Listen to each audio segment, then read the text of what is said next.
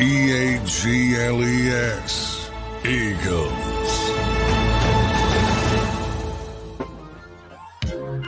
What is up, friends? What is going on? Hope everybody's doing well out there. Good to see you. Tone, what's up? I can't see you. You're in camouflage, man. I can see you a little bit. How you making out, man? I'm doing well, man. I'm doing well. I can't complain not one bit. You know, I was letting you know a little earlier. You know, I've been up since about 4:30 a.m. and I feel great, man. I feel good. I'm energized. My motor's running hot. I've been looking forward to talking to you, my friend. Good, man. Good. Yeah, you're doing the marathon today. You're hitting them all. You're doing the car wash, as they say. Yeah, so good to be hanging with you. We have G Cobb coming up at 11:30, so we'll talk to G. What's up, everybody in the chat? Tessie, Tyler, Jesus, Bry Guy, William, Flexing and Stepping, Donald, Spanish, Twiz. Let's see who else we have here. What other friends have checked in? Vinny. What's up, Vin? I think I got everybody there. So hope everybody's doing good out there. Thanks to everybody streaming, everybody listening. As always, happy Valentine's Day to all you who celebrate. I know this is this holiday, Tone, is a bone of contention day with some. Some people funny, are like, give me a break. It's a candy card, restaurant holiday. Every day should be Valentine's Day. Why am I recognizing my significant other on this day? It's a money grab. That is the cynical view from some, which I don't think is that crazy. But anyway, where are you at with this? I tend to fall on that side of things. Look, the only reason I even acknowledge it or pay attention to it is because I have a wife, and you know how that goes. I don't really have any real strong feelings about the holiday, on the positive side. I just look at it as, like you said, money grab, candy, card, all that kind of stuff, teddy bears. I think this holiday is more so meant for the teenagers, in my humble opinion. When you're in high school, right? Yeah, you're walking around, you know what I mean? That puppy love stuff. I remember back in the day when I was in elementary school, right? I went to Shawmont Elementary in Roxborough.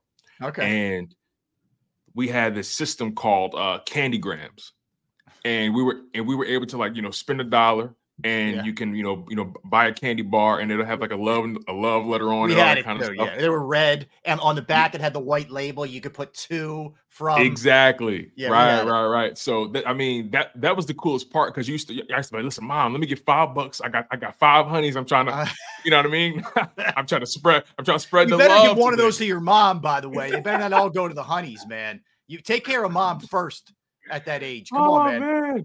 Listen, when you're 12 or 13, man. Yeah, you're in heat when you're 12 and 13 years old. Man, heat isn't a word. You're scorching. Mm-hmm. I know. Yeah, so I get you. I'm good, because I said to my wife yesterday, because I knew how she felt, but I just wanted to make sure. I'm like, what are you thinking for tomorrow? She's like, what do you mean? I'm like, you want to go out? Do you want to do anything? She's like, I don't want to do anything. I want to come home. I want to chill. We'll spend the night together. I'm working. I'm off tonight. Thankfully. She's like, we'll just chill together. I'm like, great, cool. All right. No problem. Awesome. And that's not one of those, sometimes your significant other will give you like, yeah, I don't want anything, or don't do anything for my birthday or something. And like, you better do something, or else it's going to be an issue. Right. I've fallen into that trap before. I've fallen for that once. I have too. We've all taken that bait before, right? We all have. But this was one. This one is she's sincere, because this isn't the first. We've been doing this for a while, where we're like, let's save our money for like something cool, for a significant anniversary, whatever. Yeah, with real stuff. So I'm good to go as far as that goes. Absolutely, man. Listen, all you guys out there, go share some love to somebody, man. Somebody needs it from you. Yes, guys and gals. You know what I mean? Absolutely. Everybody go do the thing. Go. Yep. Whoever you love, go show them. And if you and your partner aren't into doing anything night, good for you. Mm-hmm. Thumbs up. Enjoy it. Have a nice Wednesday. Yeah. Yes. Yeah. All right. So a couple things of note here. The Phillies pitchers and catchers are working out. They reported yesterday, but it's first workout today. So they're at it, full squad. Most players are already there, but everybody will be there February 19th. So there's that. It's official. Kyle Lowry is a Sixer. It was really just a matter of you had to get past the 13th or whatever yesterday, and then it could become official. But he has signed And for those of you who care about this stuff, Mo Bamba gave him number 7, and Mo Bamba will wear number 5. So Lowry was worn 7 most of his career. Mo Bamba gave it up to him. I always wonder what's the exchange. Was Mo Bamba just like, dude, take it, it's all good, or was it like, my man, make it worth my time here. Kick me a little something here. Come on. That's a good question. Me being me, I'm always going to try to finesse and say, hey, listen, man, look, throw me something, man. Hey, give me a voucher. Give me something, man. Something. Yeah. You know what I mean? Yeah. I mean, and we're not talking about like 2 regular working dudes. We're talking Kyle Lowry's made a lot of money. So, break off something for the guy. Yeah. Give me about 50K. That's water in a bucket for you, man. Exactly. So the Sixers host the Heat tonight. So Lowry won't play until after the All-Star break. So then the All-Star break is coming up this weekend. So this is the Sixers' last game before the break. I don't know if you saw this Ramona Shelburne and Woj of ESPN had a piece. Now, the lead of it was that the Golden State Warriors reached out to the Lakers about LeBron. And ultimately, obviously, it didn't happen. LeBron's still a Laker. But in the body of the story, as you go down, you see some of the other teams that reached out. And one of the teams that reached out regarding LeBron reportedly was the Sixers. Now, the reported asking price from Rob Pelinka, who runs the Lakers, was, yeah, we'll do it. Trade us Joel Embiid. And as you could imagine, the conversation was, I'm sorry, what? Oh, okay. Hey, nice talking to you, Rob. See you. Boom. So anyway, that didn't happen. But apparently, Daryl Morey also reached out to Phoenix for regarding Durant, Devin Booker, and Bradley Beal. Wow, he really was shooting, huh? So what I think is interesting about this is we sort of just assumed, hey, man, he made a couple upgrades. Buddy Hield certainly is one of note and of significance, no doubt. But for the most part, he just kind of laid low. Not really. He was big game fishing, Tone. Like he was going after some heavy hitters. So they're going for it. And here's what it also made me think. They absolutely believe Embiid's going to be back. They absolutely. You're not doing like, you know what I mean? I get it. You might say, well, they're doing this because they don't think Embiid's. No, I think you want to try to take a run with Embiid and one of these big guys. Yeah, you see, Embiid was playing at a all-time level before he got hurt. Yeah. And obviously the injury derailed what your plan was, especially I'm sure it derailed everything at the trade deadline and made you kind of revamp your game plan. But you make a good point, though. When you shoot for guys like that, that tells me you're aiming for the championship here. You're taking a run at Boston and Milwaukee and, whomever. Absolutely. But also at the same time, hearing you say those names, I'm thinking to myself, why would any of those teams want to trade either of those players unless you're including Joel Embiid or somebody of value or Maxey into the package? I mean, maybe he was gauging the market and just seeing, what they were, just gauging the asking price for guys like that. I don't know, but even though I see the vision, a little bit overzealous to me. Yeah. Well, the old adage, right? I mean, if you don't shoot your shot and see where it goes. Hey, so if you don't Valentine's ask, Day, y'all shoot your shot. Right. And if you don't ask, the answer is always no. And we can apply that to let's tie everything into Valentine's Day for the rest. Absolutely. We're going to have a lot of these puns for you guys throughout the show, by the way. But seriously, like, all right, you see someone who you think may be out of your league, right? And you're like, why bother? But then you're like, if I don't bother, I know the answer is no. Mm-hmm. But if you do bother, boom, rest is history. But anyway, so I thought it was interesting that he was sort of big game hunting there and trying. I respect it though. Yeah. Well, yeah, look. I think Morey operates in a very covert way. Like we think we know things and we don't know everything. Just because we heard about this doesn't mean he wasn't taking runs at other big names in the NBA. But I'm telling you, man, like my first reaction to that was they think Embiid's coming back. This is not going to be one of these things where they just sort of play out the string the rest of the year and try and go. But they definitely need to get to the All-Star break. Like they're not getting Embiid back after the All-Star break right away, but they got to get like Melton and Harris and some of these other guys who are out for tonight. They got to get them back. Batum, they're playing. I mean, Maxey's and Hield are going to have to just carry them tonight against the Heat. Yeah. And look, the Heat are a team that's still figuring out things as well. But at the same time, you're competing directly with the Heat. I think the Heat are what, in that 7th spot, 8th spot? Yeah. So the standings right now, and I agree that the Heat are dangerous. So the standings right now in the East, the first team is the Celtics. They're up 6 games on the Cavs. Cavs are number 2, who the Sixers beat the other night on the road. Then it's Milwaukee, number 3. The Knicks are 4. Sixers right now are 5. They're 3 games ahead of Indiana, who is 6, and they're 3.5 ahead of the Heat, who are number 7. So the Heat are 7, okay, and then the Magic are 8. Exactly. So when you think about it from that perspective, the Sixers really don't have too much room for error at this point. I mean, you can easily fall out of the playoff race if you string together maybe 4 or 5 bad losses. And the Heat, they're in the play-in spot. They don't want to be there. Right. So they're going to try to give everything they got to try to get that that edge over you, to try to get that tiebreaker over you. Yeah. All right. I don't know if you saw this story. It is very convoluted, weird. He said kind of stuff there. You familiar with this whole thing with John Feliciano? Yes, and Jalen Carter. Right. Yeah, it's messy. I'll tell you that. So let's start with the initial issue. John Feliciano got hurt in the Super Bowl, and his substitute who came in, Spencer Buford. So basically, he threw him under the bus. And Feliciano threw Buford under the bus. Yeah, then apologized. Basically said, I woke up hungover and acting like a little bee. His words, not my words. His words. That's what he said. My bad. He apologized to them.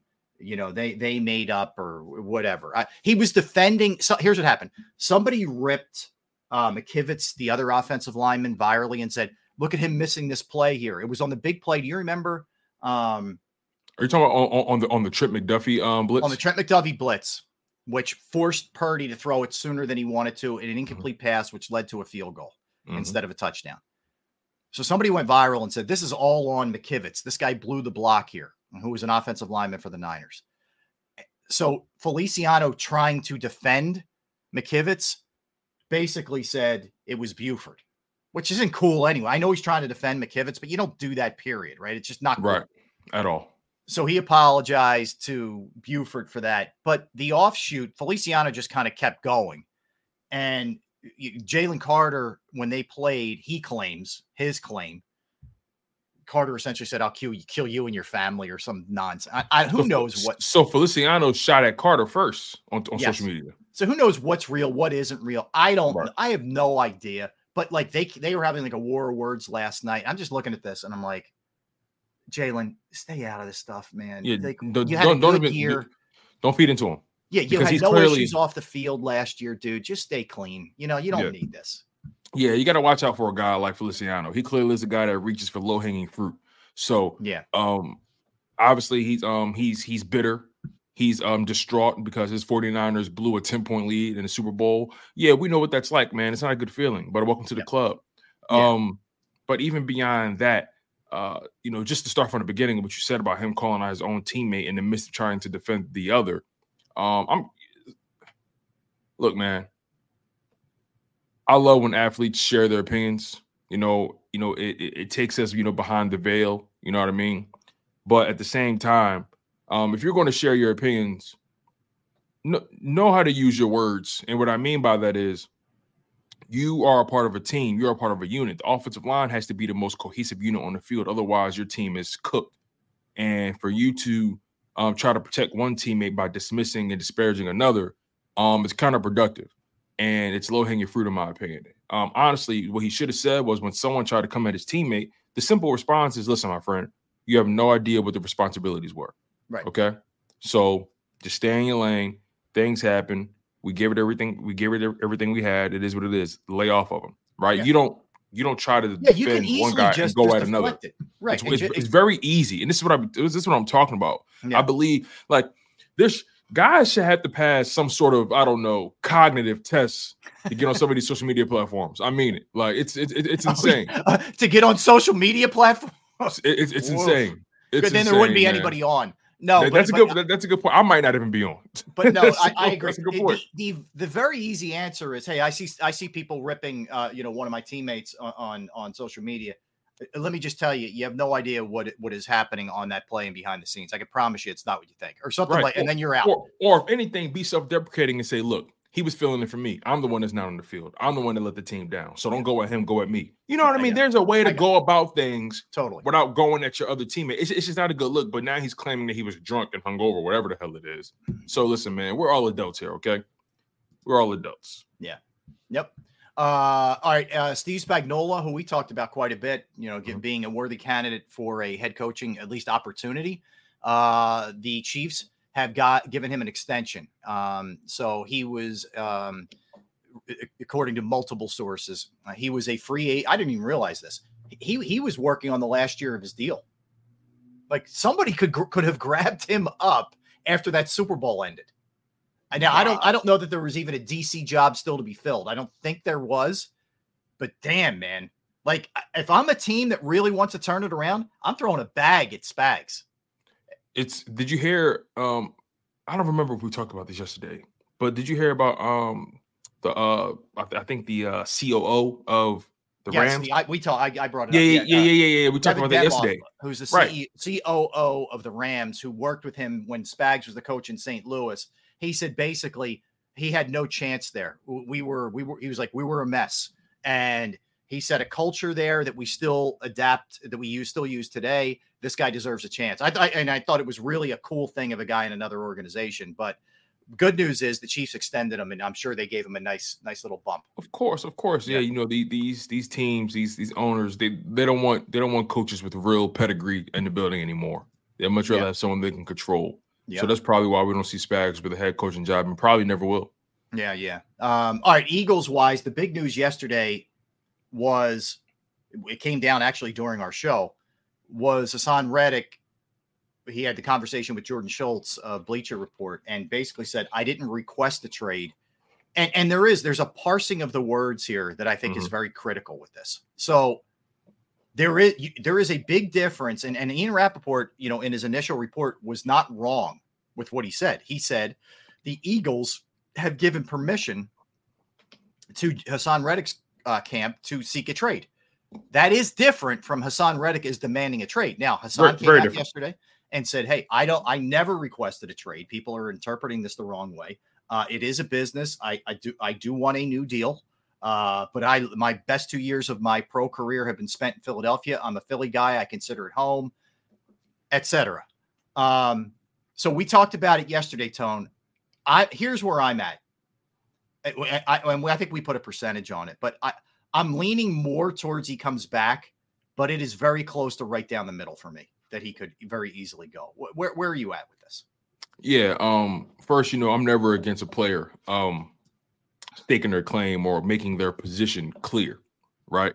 The last thing you want to do is have the wrong narrative out there. You're right. He may not have requested one, but the Eagles definitely gave your team permission to. Why would they do something like that? Because clearly your team or your representation came to the table asking, where are you guys in the negotiations with my client? And the Eagles responded with their number where they feel comfortable. And obviously Hassan Reddick and his representation weren't happy with that. So therefore, the Eagles say, well, in that case, we want you here, but at the same time, we know what you're looking for, and your cap hit is astronomical. We can't really accommodate that right now. This is what we're willing to do. How about this? We respect you enough to give you permission to go out there and find someone who is willing to make that, pay that price tag for you, and we'll do whatever we can to try to get you there. But until then, this is what we're offering. So to your question, what are the odds of Hassan Reddick being back? Where am I? I would say I'm about 60-40, maybe 55-45, and the larger number is with him coming back. So I'm about 60% or 55% to 60% on the side of him coming back. Because ultimately, there's a lot of moving parts in this situation. Not only do the Philadelphia Eagles, or not only does Hassan Reddick and his team have to find a trade partner, they have to make sure that trade partner and the Philadelphia Eagles can come to an agreement. Yeah, it's not as simple. If they can't come to an agreement, then it's almost null and void. And at that point, Hassan Reddick is still playing on a lame duck contract, And either he's going to have to renegotiate because the Eagles are not going into the season with that $21 million cap hit. One way or another, they're going to get it fixed. Yeah, he's either getting extended or he's gone. I think it's a very smart move by Reddick's side. You do a couple things. You tell people, hey, I want to be here, man. Which you kind of put the onus back on the organization by saying, I love it. I consider this home. I want to be here. I'm not disgruntled to the point where I'm trying to blow things up, but I want to be taken care of. So you put it out there, which is very logical. People can relate to that. But then the other side of this thing, look, to me, this is very much like last year with Slay. Slay wanted more money, and the Eagles were like, we're not going to get crazy here and break the bank for you, but by all means, talk to other people, please. Go ahead. And that's what they're telling him to do. And look, if he gets a crazy offer, Tone, and whatever, and that team is also willing to give the Eagles what they want, he's gone. Now, if he goes out there and feels things around, feels it up out there, feels it up. What the heck? All right, goes out Valentine's there. Day. I know, man. I'm telling slow down. Woo, slow down there, man. Partner. I got a long way to go here. He goes out there and gets a sense that the market maybe isn't as robust as he would have thought. Nah. Then you can get him at a lower number. I think no matter what, it's going to be redone, right? And I agree with Coach Marcus. Business move by Howie. He's testing the market. But I think that because there's no doubt the initial Ian Rappaport leak came from the Eagles. But I think it's fine. This is just business in the league. Hey, go see what you can get. Go get your value. If somebody offers you 17, maybe we'll give you 18. And we'll tack a year on, and we'll move the money to up front as opposed to crushing us on the cap. And everybody's happy. Yeah, you said something yesterday, I believe. You said something along the lines of, this is simply just, off-season gamesmanship between, the Eagles and Hassan Reddick. This isn't anything we haven't seen before. This isn't an anomaly. Like you said, this happened last year with Darius Slay, and many organizations go through this. I was doing some research yesterday, and I was just thinking about the guys who are making top dollar, as edge rushers, and the league has to do a better job at differentiating linebackers, edge rushers, and defensive ends because a lot of these guys are bleeding over to other categories, and what they actually provide isn't actually being reflected in their contracts, and it's really confusing for the fans. It's really confusing, for us because we have to kind of compare Hassan Reddick to other linebackers. And some people will say, well, Hassan Reddick is limited at linebacker. He only can pass rush. It's like, well, if we're being really honest about ourselves, Hassan Reddick is not a linebacker. He's a DN. He's an edge rusher. I 100% agree with you on this. So the league has to do a better job of differentiating these positions so it can be properly discussed and reasonably discussed. But nonetheless, Hassan Reddick being 29, 6'1", 240 pounds right now. His estimated market value is at 15.8. Current salary is $15 million. So that's about right in terms of estimated market value. But when you think about other edge rushers in the league right now making $17.5 million, like Harold Landry with the Titans, who's 6'2", 252. Draymond Jones, who's 27 years old, 6'3", 281, $17.1 million. My point is, what I noticed throughout the market is that a lot of these teams are hesitant to. A lot of these teams don't mind paying the edge rusher big money if they're not undersized. Because Hassan Reddick is undersized at the position, I think teams are much more hesitant to pay them long-term big money because we talked about this. Your speed's going to go before your power and your size goes. But I'm really curious to see what our guy Gary Cobb has to say about this because he played linebacker in the NFL, and I want to get his opinion about this. Played linebacker for a long time in the league. All right, let's get a timeout. We'll come back. We will talk to G. We'll get his thoughts on the Reddick situation, what the Eagles do this offseason. We'll hit it all with G, his impressions of the Super Bowl, the whole nine. When we come back, don't go anywhere. Tone DeShields, Rob Ellis, Sports Take. All right, let's talk about Bravo Pizza of Havertown. Been going there since I was a kid, family owned since 1985. Bravo Pizza offers 20 different styles of pizza. They have slices to go. They have the specialized pizza, however you want it. They'll make it. But they don't just do pizza. They do fresh pasta, sandwiches, wraps, wings, salads. Bravo Pizza of Havertown is also committed to the community. They have fundraisers for charities, for schools, for little leagues, where the proceeds go to those organizations. You can follow them at the Bravo Pizza of on Instagram and Facebook for daily specials and promotions. They're located at 1305 Westchester Pike, Manoa Shopping Center, Havertown, 1305 Westchester Pike, Manoa Shopping Center in Havertown. Give them a call right now, 610-446-3810, 10 Bravo Pizza of Havertown.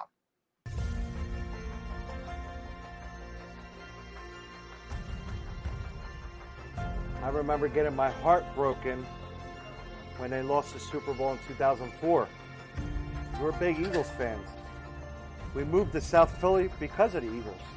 When they won, we went straight to Broad Street, and everybody was going nuts over there, and it was just a memory that you'll never forget.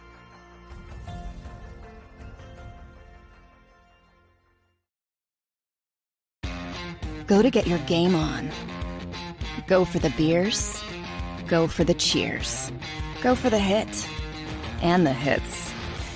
Go for the stakes and the stakes. Go to get your parlay on. Go to get your party on. Go for the scene. Go for the screens. Go for the gallery. Go for the win. Go to Ocean. Visit theoceanac.com to plan your visit. At Pond Lehocky, we've recovered billions of dollars for our clients, and we're confident we can do the same for you. With over 250 years of combined courtroom experience, we've helped over 100,000 injured clients obtain some of the largest settlements in Pennsylvania. One conversation is all it takes to help you and your family get back on track. If you've been injured in an accident, give Pond Lehocky a call.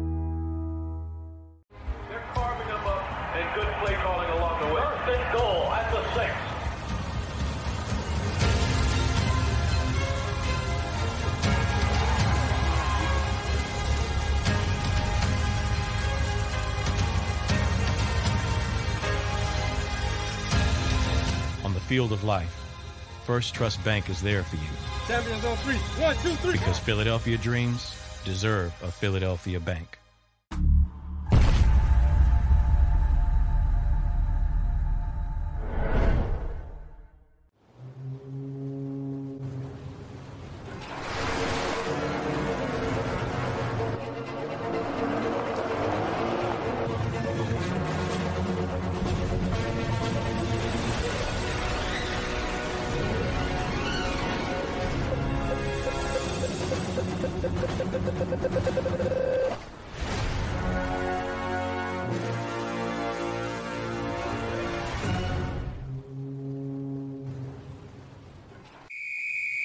Underdog Fantasy has a way for you to play alongside your favorite football team all season long with their Fantasy Pick'em game. You pick between 2 to 5 players, select whether they'll go higher or lower on one of their stats, then do what you usually do on a Sunday, watch the games. You can win up to 20 times your money in a single game by going 5 for 5. It's a fantasy game, and the Sports Betting Show wants you to get involved. Go to UnderdogFantasy.com. When you sign up, use the promo code WIN, and Underdog will double your first deposit up to $100. That's UnderdogFantasy.com. Use the promo code WIN. Do you stream on a Roku, Fire Stick, Google TV, or Apple TV? Now you can watch 6ABC 24/7 with the 6ABC Philadelphia streaming app. And the big story on Action News? Search 6ABC Philadelphia and start streaming today. EAGLES, Eagles.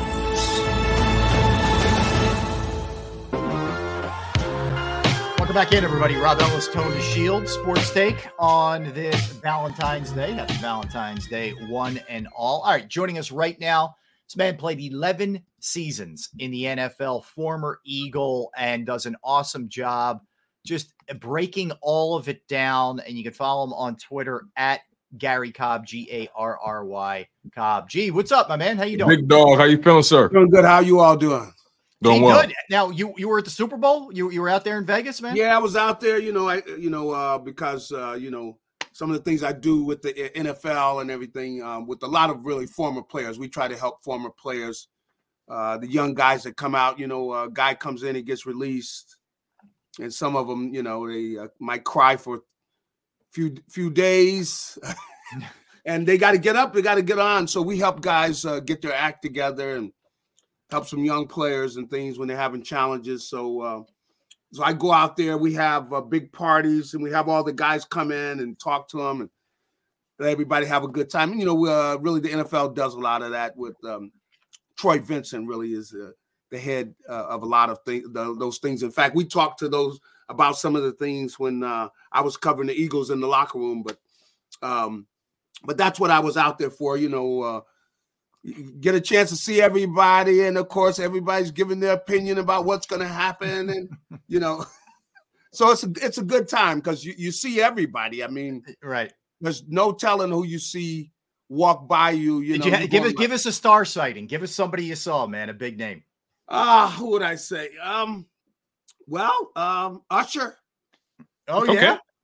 Usher was out there, and some of the artists that were on there with him, like I say, at the hotel, you're like, wait a minute, was that Usher? Yeah, that was Usher just walked by, So you see those guys, and then also of course, all of the former players. Right.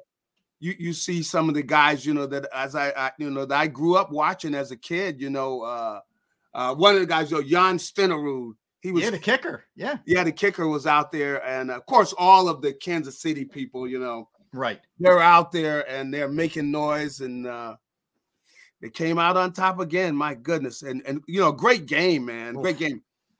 And you see the pain in the San Francisco people, boy, that was a painful loss. Yeah, I feel so bad for them. I'm still shedding tears for the San Francisco people. But gee, you're an historian of this game. Let's just stay there for a minute. What Mahomes is doing. He's got 3 already, and he's been to 4, and he's 28 years old.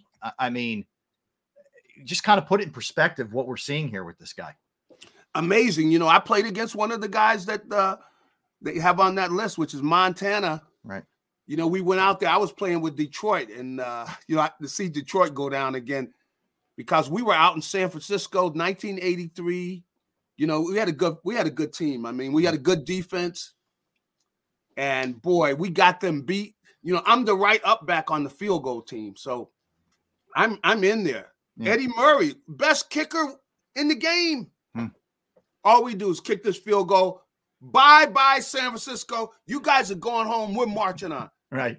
He missed the field goal. Oh. So I thought you were going to say he made it. You left Montana much time to go down the field. I thought it was going to be one of those deals. That was painful. But anyway, Wait, what did you ask? What Mahomes is doing now. Just put it in perspective with how. Well, he's a special player. Yeah. Because he can play the game from the pocket. Mm-hmm. And what he's having to do now is he has to ad-lib a lot of plays because, their talent is not, and their receivers isn't as much as it was, of course, when they had that little burner running all over the place. But you see how he's got that basketball in him because, a great point guard or just a great guy with the ball who's a great decision maker. That's what he is. He's a great decision maker. So he knows that if I go, I'm going to draw this guy up. I'm going to throw the ball over his head. Or, I know where everybody is. He's got like a feel, like he's got eyes in the back of his head. He knows the guy's chasing him over here. I mean, you're going like, man, this guy really ticks me off. If you're playing against him, you're going, man, if I get a good shot, blindside shot on him, I'm knocking him into the ozone somewhere, man. But he just got a great feel for the game, and I got to give the kid credit. Purdy, man, he played well, but he played well, yeah. But daggone Mahomes was the difference. He just is able to play both from the pocket, and he can ad lib, and he does them just as well. And the thing he does, amazingly, he threw an interception. I was going like, wow, we need to get a picture of that. He finally threw an interception in a championship game because he takes care of the football. Mm-hmm. He makes the right decision. He's cool under fire the whole time. It just seems like he's got everything in control. Like when they had that 4th down, of course, everybody's sweating. He knows keep the ball, and the thing about him is, different than, let's say, Brady, is that he's got the legs. He can run. Brady couldn't run. Right.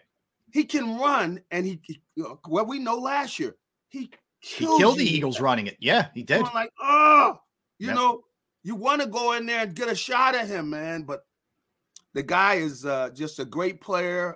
He's very accurate with his throws. He can throw from the pocket or he can be on the run. And he's got a great feel for the game. And, you know, I know some people don't like Andy and everything, but you got to give Andy credit. He saw it in him, and that's why he went after him. And, you know, it's a great move. I mean, it's a franchise-making move to get a guy like that, and he can win whatever you need. You can, you know, he's like a cook. You give him whatever you want, and he comes out and he's got great food he cooks. I mean, because he can win with, you know, where you've got, you know, great receivers, but maybe you don't have any receivers. Maybe the line is a little shaky. You know, maybe you don't have a running game. He seems like he can make up for all of it, and that's why, you know, he's definitely going down as one of the best. You know, because he makes it look like it's a piece of cake, and everything's on the line. You know the way that stadium was. That was a great game because everybody's sitting on the edge of their seats, and it's like he's going like, okay, this is my time. He just takes it over. Clockwork. Like masterpiece. He's, you know, some genius, but he's got a great feel for the game. He's got a great arm. He's faster than you think he is. All of it. He does whatever it is, and it looked like it was easy for them to march down. They're going like, this is easy. You know, that's what it looked like. They're watching the game, man. And like I said, you know, you get around him. He's a down-to-earth guy, so he's not tripping. So the guys like playing with him. You know, you don't see all of that when you're talking about quarterbacks, in that he's been able to keep it under. I know he's got some crazy stuff going on with his brother and all that kind of stuff. But, you know, he's got all the pieces, and chances are might have to deal with him again next year. Yeah, that's true. You know, G. Cobb, it's funny. You said something earlier about, hey, listen, you need somebody that's going to take a shot at him, right? Well, you know, when you think about the Philadelphia Eagles, you know, they have a guy on their roster that tends to get a shot on everybody, and Hassan Reddick. And right now they're going through a bit of a contract debacle. I'm curious to know, just at face value, what were your thoughts when that news came across the wire on Super Bowl Sunday? Wasn't surprised. I mean, you gotta know the Eagles, and this is where, you know, see, you guys haven't been a player. When they drafted Nolan Smith, you better believe Hassan Reddick goes, okay, because he's very much like Hassan, see? And you see how they really wanted him, and they even talked about having him play behind him and everything, see? So they really, you know, now he didn't do as much as they wanted him to, you know, and maybe a lot of people expected a lot more in his first year. But Nolan Smith was their replacement for Hassan Reddick.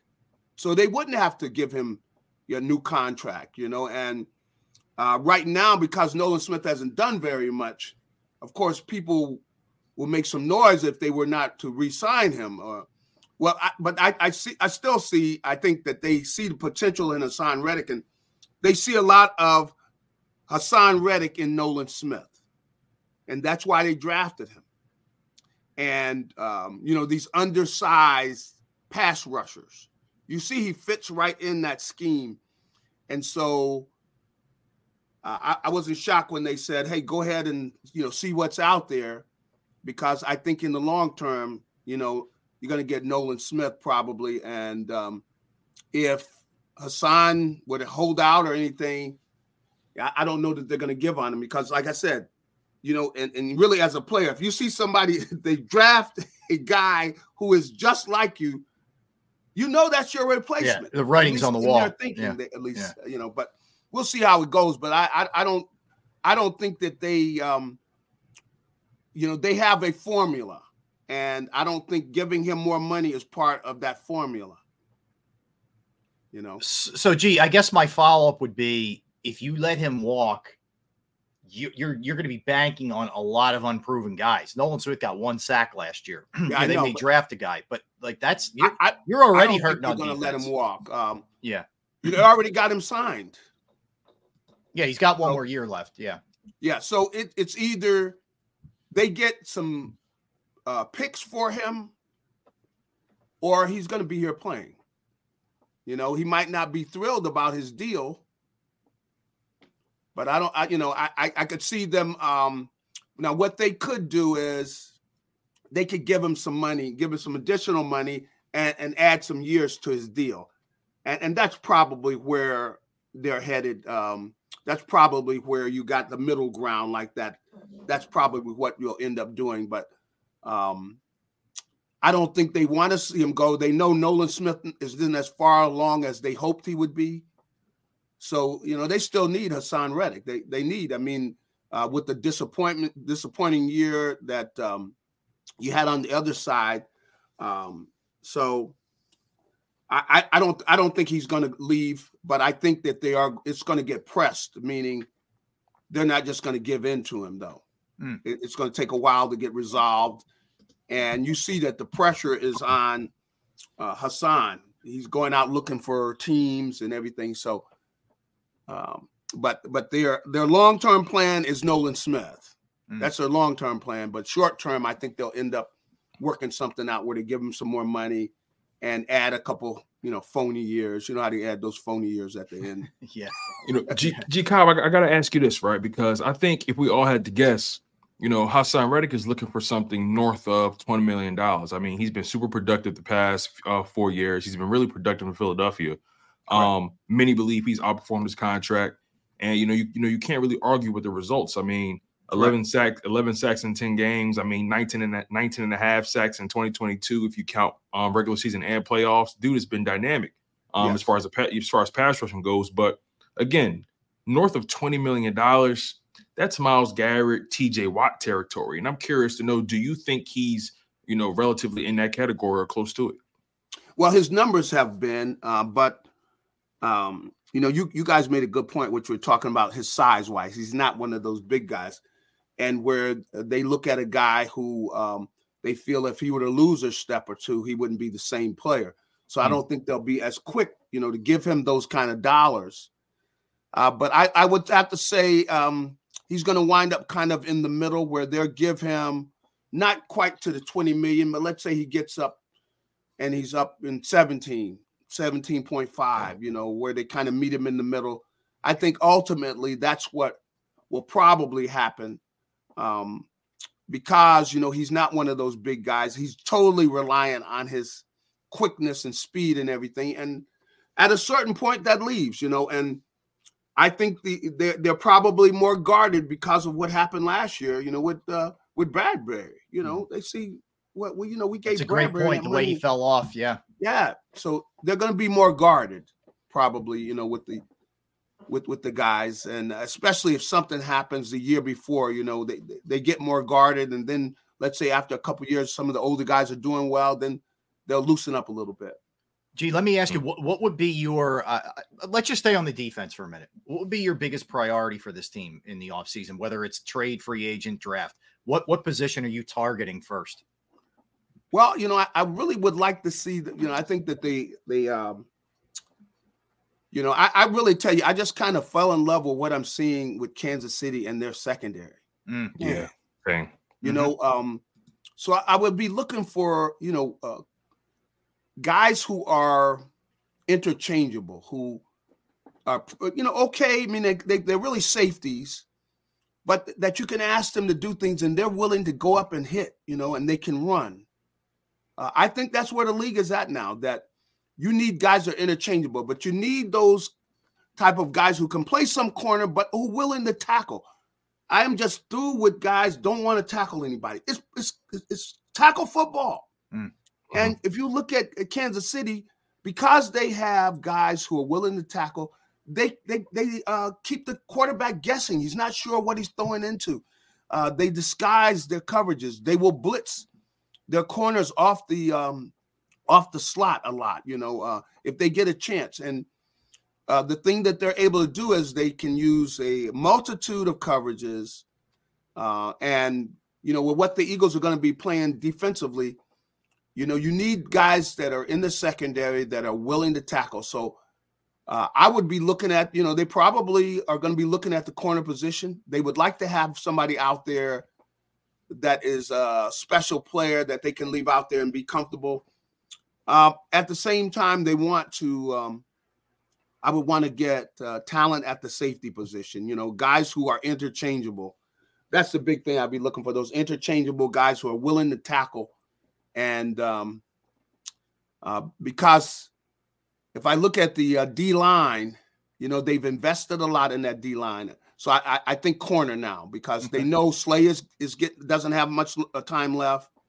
I don't know about Bradbury, whether he'll be back or not. So I'd say corner is probably where they're going to go at the top of the draft. But I still would like to see them get some quality safeties, get guys that are multi-talented and interchangeable, because really now they come up and they're playing linebacker too at times, but you got to have guys that can run, who can cover, and are willing to tackle.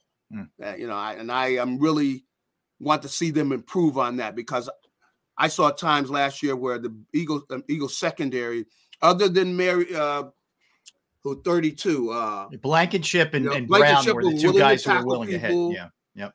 Maybe a couple other guys not really want to tackle. Look, as much as I like Slay, and I know you don't want to be called Darius and all that. I'll tell you what, I don't call you Darius. You be willing to tackle, man. You got to tackle. That's part of the game. You got to tackle people. Business decisions, G. That's a good point, G. Cobb. I mean, it's funny. When you think about all the needs the Philadelphia Eagles have on that side of the ball, right? It obviously makes you think about, Hassan Reddick. They can't dedicate but so much money to him, because they know they have to really fill out that defense. Because of this contract negotiation with Reddick, we have to consider the fact that he may not be here in the season. So let me ask you this. I know we talked about Nolan Smith, but who outside of Nolan Smith, who in your opinion has to step up in such a way where this Philadelphia Eagles defense can be built around them? Who has to be the bona fide game wrecker, the bona fide closer on this defense going forward if Hassan Reddick is to leave the building? I don't know what happened last year with Josh Sweat. I was very disappointed in him. He was a guy who we didn't hear enough from him. Now he plays the entire game. I like the previous years in the fact that he plays the run and the pass. Yeah. But I was very disappointed in him last year. I don't know whether he was hurt or whatever it was. But if I were the GM, Josh Sweat and I would have a talk. We got to have a conversation. Close the door. G. Cobb, real quick. I mean, this year he had a career high in snaps. I think he had about 850 snaps, and he typically hangs around that 600 range. Yeah, 600, low 700 range. Yep. And I think the lack of depth really took a toll on him, especially this season. It probably did, but he just the drop off, Yeah, and maybe you're right that they need to watch that more carefully, and that means you get Smith and some of those other guys on the field, but got to get a better year out of Josh Sweat. Agreed. We'll see what's happening with Hassan Reddick. Of course, we'd love to have him back, and I think they'll probably be able to work it out. I don't think that there are going to be people all over the league coming after Hassan. You talk about $20 million, even though, if he could find somebody, I've seen, the GMs do that. But we'll see how that works out. But they got to get, I'm thinking, trying to think of who else comes on. Well, it's really the big boys inside. I would have meetings with them too. You got to get more out of them. They got to come in better shape. You're expecting them to be leaders of the defense. They got to talk to them about that they need them. Look, we didn't draft you guys in the first round because we wanted you guys to just be out here standing around. We don't want you on the side. When the game's on the line, we expect you to be in the game, and we expect you to be making plays. That's why we brought you here. We didn't bring you here to stand around. And I'd have the same talk, with Nolan Smith. They got to push these guys. They got to grow up, and they've got to step in. And they've got to start taking positions, because you don't know what's going to go on with Fletcher Cox. He might be gone. They got to assume his position. It means he's got to step up when the game's on the line. You guys got to be making plays. You don't be looking for somebody else to. You are the one. You're a number one pick. So they got to have those kind of conversations with those players. And, a good organization will have talks with guys and that they are, and they have been growing. And, Fletcher, I've seen him talking to them and everything. Hopefully they have listened to what he was saying and they're ready to grow up and assume a position of leadership, and that means you start off, really nobody wants to hear what you have to say if you're not making any plays. So you got to make some plays in order to say anything, because if you're not making any plays, everybody say, man, shut up. You ain't doing nothing, So they gotta start up and they gotta start stepping up. Me and I'm talking about, Jalen, Carter, Davis, yeah, Nolan right. Smith, yeah, N'Kobe Dean. We got to hear from those guys. They got to step up because that's why they were brought in here. They're supposed to be, the elite, and they got to start playing like the elite. They got to step into positions, and that's why if Hassan Reddick were to go, Nolan Smith, that's why we brought you here. I don't know what you're looking at. You got to assume we want you coming off that corner. Yeah. And that's the way it is. Like when I was out there at the Super Bowl, this is the way the guys talk. This is the way, unfortunately, I don't have any rings. The guys that have rings, this is the way their organization is, guy I played with at USC, Ronnie Lott. Now, this is the way it was at USC. When somebody left out, they talked about that. And he talked about the way it was with the Niners. That's the way it was. Meaning, like, we're not aiming. Look, we brought you in here. We didn't bring you in here just to be standing around, And you start getting on the teammates, the other leaders on the team, start getting on that guy if he's not stepping up and realizing this is why we brought you in here. And the guy's got the talent, but some guys need to be pushed. Gee, let me ask you, how big a fix, excuse me, in your opinion, is Jalen Hurts? Is it just tweak? Is it a little bit more of an overhaul? What do you think about getting him back on track like he played in 22? Well, I think that unfortunately the move last year, with the offensive coordinator and everything, all that didn't work out and everything. And, Jalen had a tough year. And I really blame Nick for that because I don't think they prepared and realized that everybody was looking at them and everybody was working all offseason to stop them because they had a big year. And if you are the team that goes to the Super Bowl, everybody circles you. They're going to make sure we got to beat these guys. We got to stop what they're doing.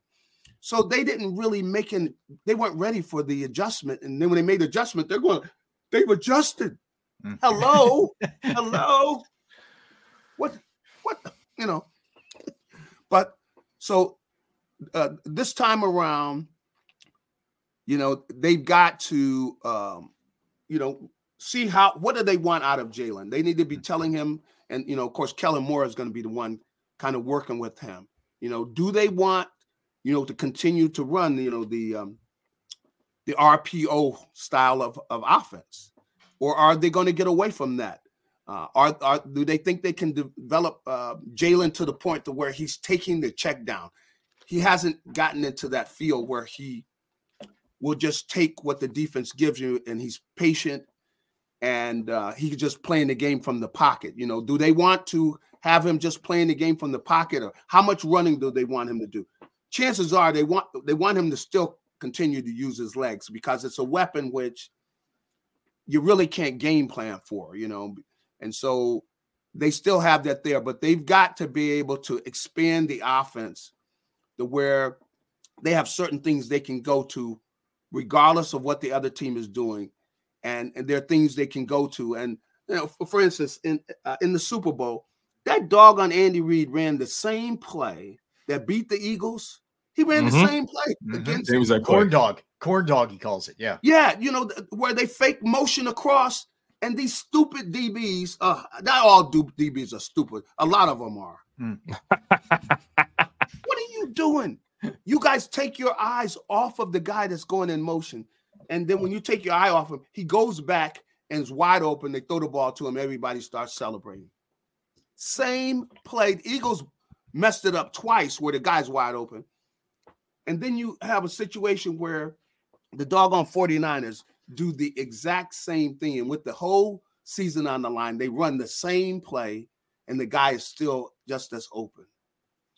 But what they've got to do is the Eagles have got to decide on what they want Jalen to do. And they've got to, I guess Kellen and Jalen need to be meeting now. They probably are. and decide what they want to do. And Jalen's got to give input. He's going to ask him what he likes. What do you like out of these series of plays? How do you like this? You know, they could look at other quarterbacks, other offenses, and borrow things that they're doing. But Jalen's got to give his input. And, you know, they need a much better season out of him. And, you know, they're going to be communicating. And so Jalen is going to be giving all of his input. And those two are going to have to work together. And they're going to have to do a lot better than he did with Brian. So that's going to be – that's this whole franchise is really dependent on that. Yeah. You know, G-Cobb, real quick, if I can sneak this in, right, you know, you kind of said something really interesting, the fact that they need to decide what they want from Jalen Hurts. Do you think that was pretty much the problem in 2023, the fact that it seemed like he was kind of stuck between a rock and a hard place? He seemed hesitant to run, but at the same time, he was trying to run, but then it just seemed like the offense was very torn between who they wanted to be, and they really couldn't establish their identity, hence why the league kind of caught up with them. Well, you know, I don't know everything. I feel like, but when I'm looking at organizations, you know, I feel this probably was between Jalen and Nick Sirianni. See, because Nick Sirianni was really the one ultimately saying, okay, do this and do that. Even he could step in and overrule Brian Johnson. You know, he could do that. And so I think that that Jalen got to the point where he did not like that offense, did not like, there were too many strict things. You see that they did not adjust well to the blitz. You could see him over there on the bench. And I've seen guys like that. He was pissed. Mm-hmm. He was angry at what they were doing. And I think they lost him. And with losing him, I think you lost the whole team. You know, the guys weren't really on board with what they were doing. And with the way things were, with the poor adjustment to blitz, no adjustment, what are you doing? Mm-hmm. How could everybody? Why is everybody going downfield and they got a free blitzer coming, and he's running for his life? You know, he's got to do a better job of somehow communicating to the coaches, but they've got to do a better job. They got to get him on board. I don't think last year. I think they lost Jalen Hurts where he really didn't believe in what they were doing. That was all his body language over on the bench. Everything. It's like he wasn't happy with the offense, and that's understandable, but you got to do a better job of communicating, meaning they got to sit down and talk it out. And you got to do things that he's happy with, and it's got to be effective. It's not working. You lose everybody. And I don't think the receivers were really crazy about it either. So I think that's probably some of the people that the Jeffrey Lurie and Howie Roseman probably met with those guys, because they're really the core of the team. They're more the core of the team than Nick Sirianni is. You know, Jalen, A.J. Brown, and of course Smith. Devontae. Yeah, Devontae. They're the core of the team. You know, and then you could throw Dallas in there too. You got to meet with those guys, and if they're not happy with what's being done, then you got to change it, and that's probably what happened. Gee, last one for me. You brought up Ronnie Lott, and you were a great player at USC. Just for people who may not know, throw some names out there, guys you played with at USC. Like you played with some heavy hitters, man, like Hall of Fame. Yeah, and they were all at the Super Bowl, and so that's why, you know, it's kind of like a reunion when they go there. Of course, Ronnie was on the team. Anthony Munoz, you know, Marcus Allen. Oh.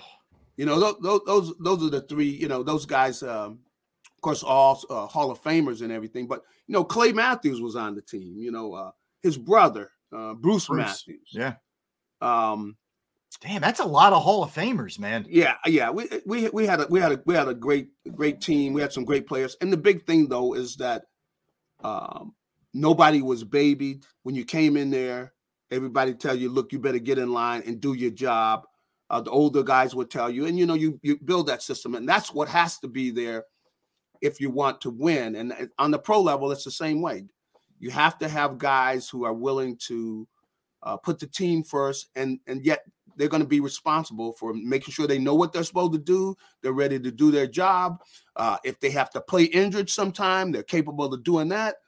You know, and everything is about winning. It's not about, you know, everything else is going to come along with it if you do win. So, you know, you have that kind of environment. But But we had a lot of guys. Some of the guys I probably don't even mention as much, but we had a lot of great players that played on there. I know Dennis Smith. Like, in fact, when Marcus was recruited in his freshman year, they brought him in. He was the safety, and we couldn't. There's no way he could play though, because Dennis Smith, who played for years with Denver. Yeah. He was one of the safeties, and Ronnie Lott was the other one. So they're going like, well, you're not going to beat either one of those guys out. So let's see. We got to find a place for you to play. And he played fullback, right? Yeah, in the beginning. He's not built like a fullback because they get some snaps. They got some snaps in it, and then eventually, of course, he moved on to tailback. Yep.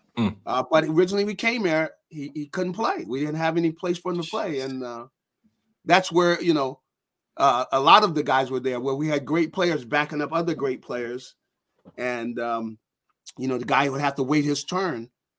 And that ain't happening now, man. The guys would have been transferring left and right now. That's right. Yeah, it's you're right. The guys are transferring all over the place and everything.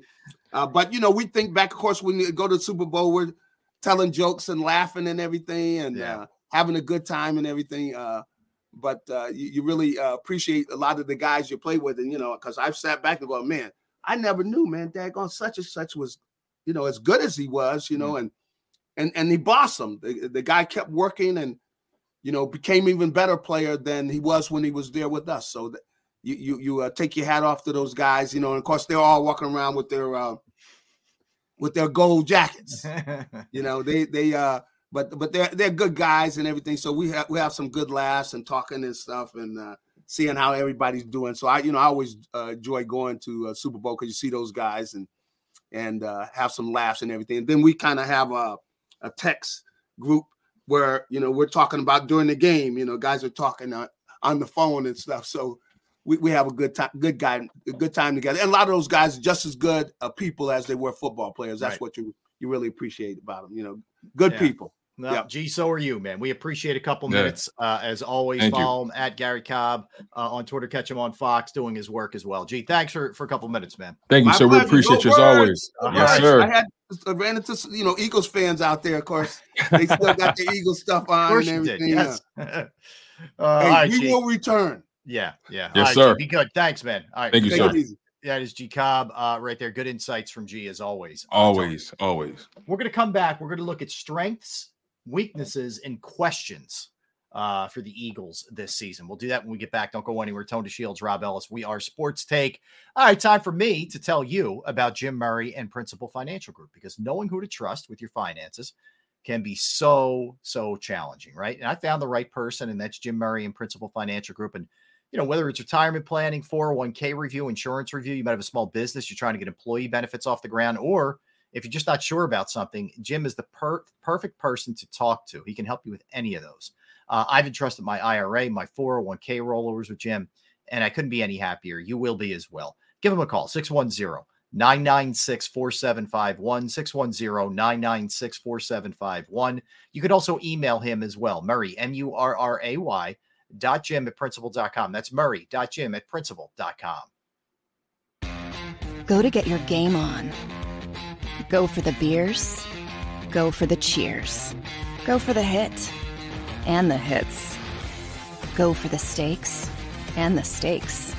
Go to get your parlay on. Go to get your party on. Go for the scene. Go for the screens. Go for the gallery. Go for the win. Go to Ocean. Visit theoceanac.com to plan your visit. At Pond Lehocky, we've recovered billions of dollars for our clients, and we're confident we can do the same for you. With over 250 years of combined courtroom experience, we've helped over 100,000 injured clients obtain some of the largest settlements in Pennsylvania. One conversation is all it takes to help you and your family get back on track. If you've been injured in an accident, give Pond Lehocky a call. They're carving them up and good play calling along the way. First and goal at the 6.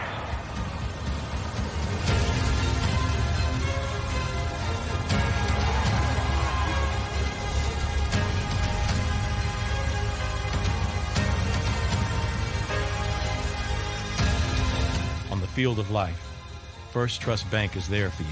Champions on 3. 1, 2, 3. Because Philadelphia dreams deserve a Philadelphia bank.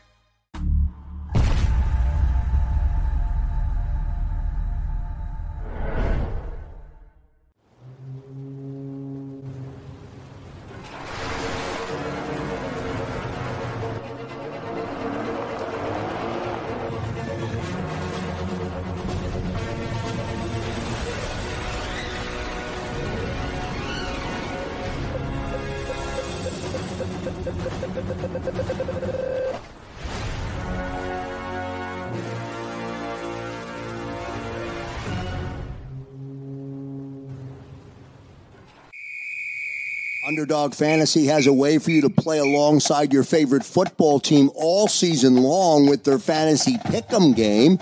You pick between 2 to 5 players, select whether they'll go higher or lower on one of their stats, then do what you usually do on a Sunday, watch the games.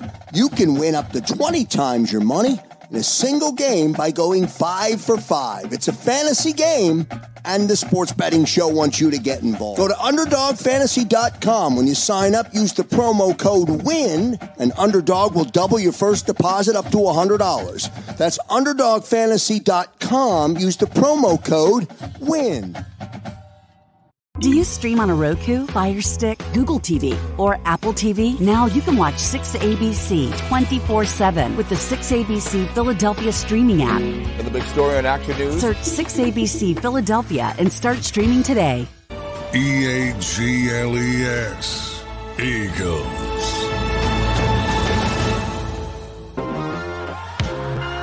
We're back. Tony DeShields, Rob Ellis on this hump day. It's also Valentine's Day, so we get the double dip there. All right, we just wrapped up. Wait, hold on 1 second, Rob. What's today again? Hump day, Valentine's Day. It's a little combo. It's a hell of a combo. Hump Day and Valentine's Day, right? Hump Day and Valentine's Day do go together. Hopefully for you. Yes. Told you guys it's not ending. We got a bunch of Valentine's Day puns for you guys. Make sure you stay tuned. Far from done. Yeah, stay tuned. You can't go anywhere. All right, just wrap things up with G. All right, so Tony, I looked at strengths, weaknesses, and question marks. So it's pretty obvious, pretty self-explanatory. The things you feel really good about, the things that you say, oof, and the things you say, maybe, as far as the Eagles go. So here's what I have for strengths, and tell me if you agree or disagree, okay? I'm still going to put offensive line in the strength category, even though we're kind of on hold here with Kelsey. I still feel like there'll be a good offensive line even without him. Will they be better with Kelsey? Yes, but still good without him. Then I go receiver. I mean, for obvious reasons. I don't think we need to expand much on A.J. Brown and Devontae Smith. We know what they are, okay? Dallas Goedert, if healthy, is a good tight end. And I'm still putting Jalen Hurts in there at quarterback, even though there are things that have to change, things that have to improve. And, G was just talking about it. He puts a lot of the onus on Jalen's struggles on the coaching staff last year, in particular, Nick Sirianni. Yeah. Anything I'm missing there, or any of those that you would disagree with? O-line, receiver, tight end, QB. Am I missing anything? You know what? Special teams, now that I think about it. Just special teams in general, I will put in that category as well. You raise a good question. O-line, receivers, tight end, quarterback, special teams. Pretty much you named 2 groups out of the 3. They don't have a defense. But I think I would tend to agree with you. Here's one thing I will say about the wide receiver position. They're top heavy. They have 2 guys and no one else. So although from a starting 11 standpoint, they're good at wide receiver, but they need more depth there. They need to find a legitimate number 3 receiver who thrives in that role, who knows how to maneuver in that role, who knows how to get open and make himself available and catch the ball. Not just somebody who claims to have track speed and can't come down with the ball. You said it with Dallas Goedert. Although when healthy, he's one of the best tight ends in the league when you're using him. He's rarely healthy for a full season. For the past 2 seasons, you've only gotten 12 games out of him. Right. Some people say, well, the guy, it was a dirty hit on his arm. He broke his arm. Listen, it is what it is. It happened. He got hurt. It is. First of all, I don't care how you got hurt. If you're missing 5 games, 2 seasons back to back, you're a liability at this point. Yeah, and it feels like it's been every year of his career. It feels that way. So. Yeah. So like again, like when healthy, I don't question Dallas Goedert's skill set at all when healthy. But this is the NFL. Health is the number 1 priority. Yep. If you can't be on the field, I don't care what you got available. Patrick Mahomes is tremendous. If Patrick Mahomes was never available, what we'd be talking about, right? So again, health is wealth, and a lot of these guys depend on their health to increase their wealth. But yeah. I think you pretty much nailed their strengths. Special teams really took it to another level this year. Britton Covey helped them in the return game. Braden Mann really stepped up. Truly was an improvement from your favorite player, Aaron Sipos. And I know you're going to get to the weaknesses next. But man, let's go question marks next. Okay, question marks. Let's do it. Let's go question marks. All right, here's where I'm at with question marks. Defensive line. I think there's talent there. I think there's guys that are capable of being way better. Josh Sweat, Jordan Davis, Jalen Carter. If Reddick comes back, and that's why that falls into a question mark because we don't know if he's going to be coming back. I think the defensive line could be good, or how it ended last year is who they are now. So that's is very much in question right now for me. That's a really good point. I love how you're framing it too. Strengths, then the question marks, and then we're going to go to the weaknesses. I like that because ultimately with the D line, you see the talent, but it's like, damn, what happened to it when it mattered most? So you have to look at him and still have questions, especially with Hassan Reddick potentially being on the trade block. Then you got Jordan Davis, a guy who we were pretty high on coming out of the draft. We all fell in love with him, especially on that, at that combine. But here, the fact of the matter is, you don't win games at the combine. The combine isn't really a true barometer of a guy's on-field potential.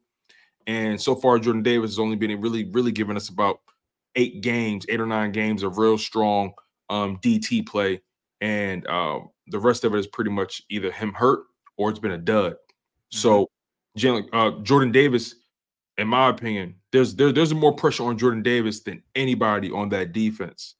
And then beyond that, right, the linebackers clearly a weakness. Well, yeah. So okay, beyond that, I have here's what I gave you. Like I gave you certain guys like Nakobe Dean. You're right on about that. Zach Cunningham, whatever. Reed Blankenship, I find to be a question mark guy. He may be able to play, he may not. He was only in his first year as a starter last year. Mm-hmm. And then I went really heavy into the coaching staff, Sirianni and the new coordinators, because we just don't know if they're the right choices for the personnel that they have, if they're going to do well here, mm-hmm. if Nick can get this thing back on track. We've seen him have a ton of success, but we know it ended very poorly. So Sirianni, I think, falls into question mark category. I think if we're being fair, yeah, I think he does fall into the question mark category. If we're being fair to him, we all have our own individual opinions about him, but we always tend to fall back on someone's resume when when things call into question. And when you have back-to-back seasons, 3 years in a row, being in the playoffs, it has to count for something, right? Everything collapsed, right? But 11 wins have to count for something. Again, I have my own opinions about Nick Sirianni, but if I'm being completely objective, and if I'm considering his resume, yeah, it is a question mark. I still question his ability to lead this team. Yeah. I still question if he has the respect of his peers and the respect of his players. I question if he even has respect of himself, because he's in a situation where he has almost no control over the outcome, and he's kind of just rolling with the punches. And he was forced to fire people that he cared about. He was forced to fire someone who was in his own wedding, mm-hmm. because he wanted to keep his job. So right now, I look at Nick Sirianni as a guy that I don't really know what my expectations are from him. As of right now, he looks like just a fill-in guy. But ultimately we'll see. But I think ultimately you're right. He's a question mark. Some people like him, some people don't. Some people think he's better than what he is. Some people think he's worse than what he is. Mm. You're never as good as your best season. You're never as bad as your worst. Yeah. Yep. Yeah. So all I would put those guys in there. Anybody else would fall into question category for you? Because there's a good amount of weakness, but anybody else fall into the question part for you? I think Sidney Brown is a question, because I see a guy who has all the physical tools that I like at the position. Mm. I see a guy who has all the instincts that I like at the position, like the mentality, right? Just mm-hmm. that headhunter mentality. Yeah. He wants to lay the wood down on anybody. He doesn't care who you are. We saw throughout the season where he got caught up jaw jacking with a couple guys who some many deem as veterans or big time players, but he doesn't care. And I like a guy like that. He plays fast, plays downhill. Obviously can use a little bit of refinement, but if you can hone that, if you can focus that, I think I made this analogy or a metaphor to you months ago. I kind of compared Sidney Brown to Cyclops from the X-Men. He has a lot of power, one of the most powerful mutants, one of the most powerful players that we've seen on the field. But without those goggles, Cyclops, he can't control it. He just runs amok. He's dangerous to everybody. He's a liability to his team.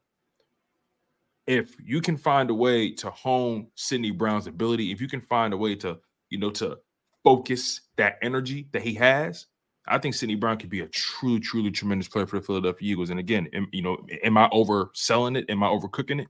Some people may feel that way, but I look at the guy and I just love the intensity he plays with. Yeah, I mean, it's just a matter of, I really feel like for him, just not blowing himself up, and getting hurt and staying on the field, because he is uber aggressive. I just hope he can stay on the field, man. I called that man a mutant. I'll tell you what else. Speaking of that, and I knew it, and I said it to you when I said it, it is being now stolen by others. Okay. My Kyle Shanahan is Andy Reid in Philadelphia is now being taken by everybody nationally and locally in Philadelphia. I said it first, and I never do that kind of thing, but I did. So now it's being incorporated by everybody. So just for the record, anyway, I'll keep moving. Not that I'm bitter. All right. So in the weakness category, the defense stunk last year. They stunk in points given up. They stunk in third down. They stunk in taking the ball away. They stunk. Yeah. Okay. They stunk. So the defense, isn't questionable or whatever. It's bad, man. It's bad. Yeah. Yeah. The defense was it was putrid. It was abysmal. Yeah. It was a disappointment. It was every negative adjective you could probably think of. Right. Unreliable. We were duped. We thought this defense would actually get better as the season went, but little did we realize they shot their load at that 10-1 record mark. Mm-hmm. They maxed out, and it didn't help when you changed the defensive coordinator in week 14, 13. 100%. It was a desperation move that looks worse now. Clear sign of desperation, and when it happened, my first instinct was, I don't like this. But we all tried to make sense of it. We all tried to say, okay, well, what's their angle? Okay, maybe the change is needed. Okay, Desai's not doing a stellar job. But when you think about when you take a few steps back and you really look at it overall, you say to yourself, well, we're gauging him we're gauging him from the Niners game and the Cowboys game, and those two teams were two of the hottest teams in the NFL. And is it really fair to just throw them to the wolves after those two matchups? Right. Good teams lose to good teams all the time. We saw the Niners get smacked by the Ravens. We've seen that. We've seen the Lions get crushed by the Ravens. Mm-hmm. We've seen that. So how much can we really indict Sean Desai, a new defensive coordinator with a defense that's still figuring it out? Nonetheless, they panicked. That's exactly what it was. Maybe they don't want to admit that, and they never will, but they panicked. Mm-hmm. I know they say it was Nick Sirianni's decision. It wasn't. It was Howie Roseman's decision. Yeah. But again, that defense has so much to clean up, not just from a personnel standpoint, but also just from an execution, schematic standpoint, a mentality. They need a mentality shift. Like G-Cop said, not enough guys in that back seven want to lay the wood. Not enough guys in that back seven want to hit and get physical. I was watching that Super Bowl, man, and I'm seeing a guy like Trent McDuffie, who's small, under 6'1", under 6 feet.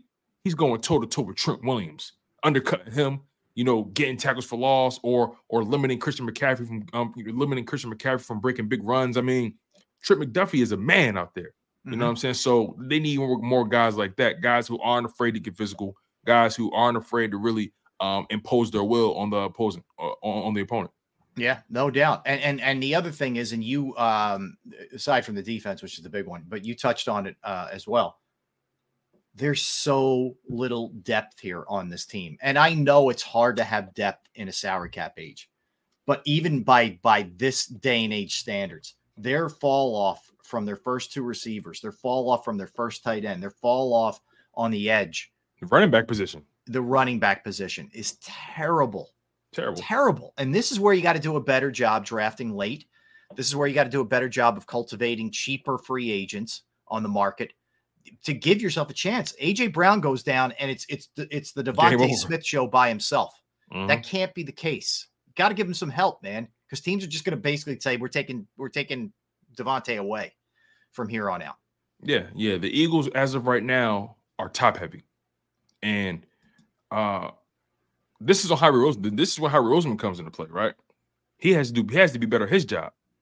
he sometimes he's able to skate by without criticism. No. Howie Roseman has to be tremendously better at his job, especially this offseason. All that, good season, bad season. No, I'm over that, man.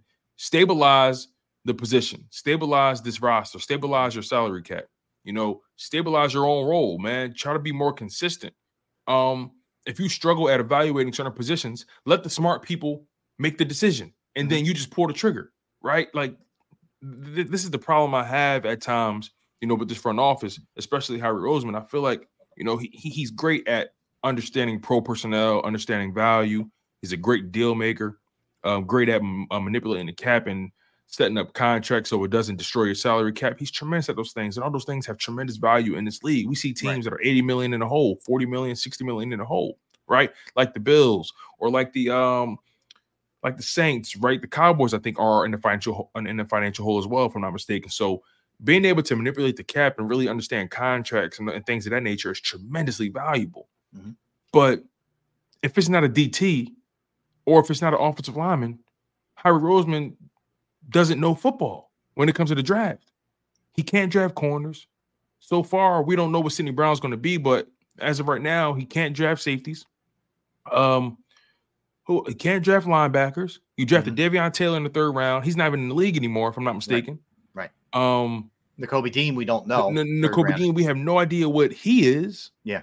It's I mean, he hasn't drafted any legitimate edge rushers ever. I mean, we don't know what Sweat is. Sweat's an end, but I know Sweat. Yeah. Sweat. He found him in the 4th round. That's true. I'll give him that guy.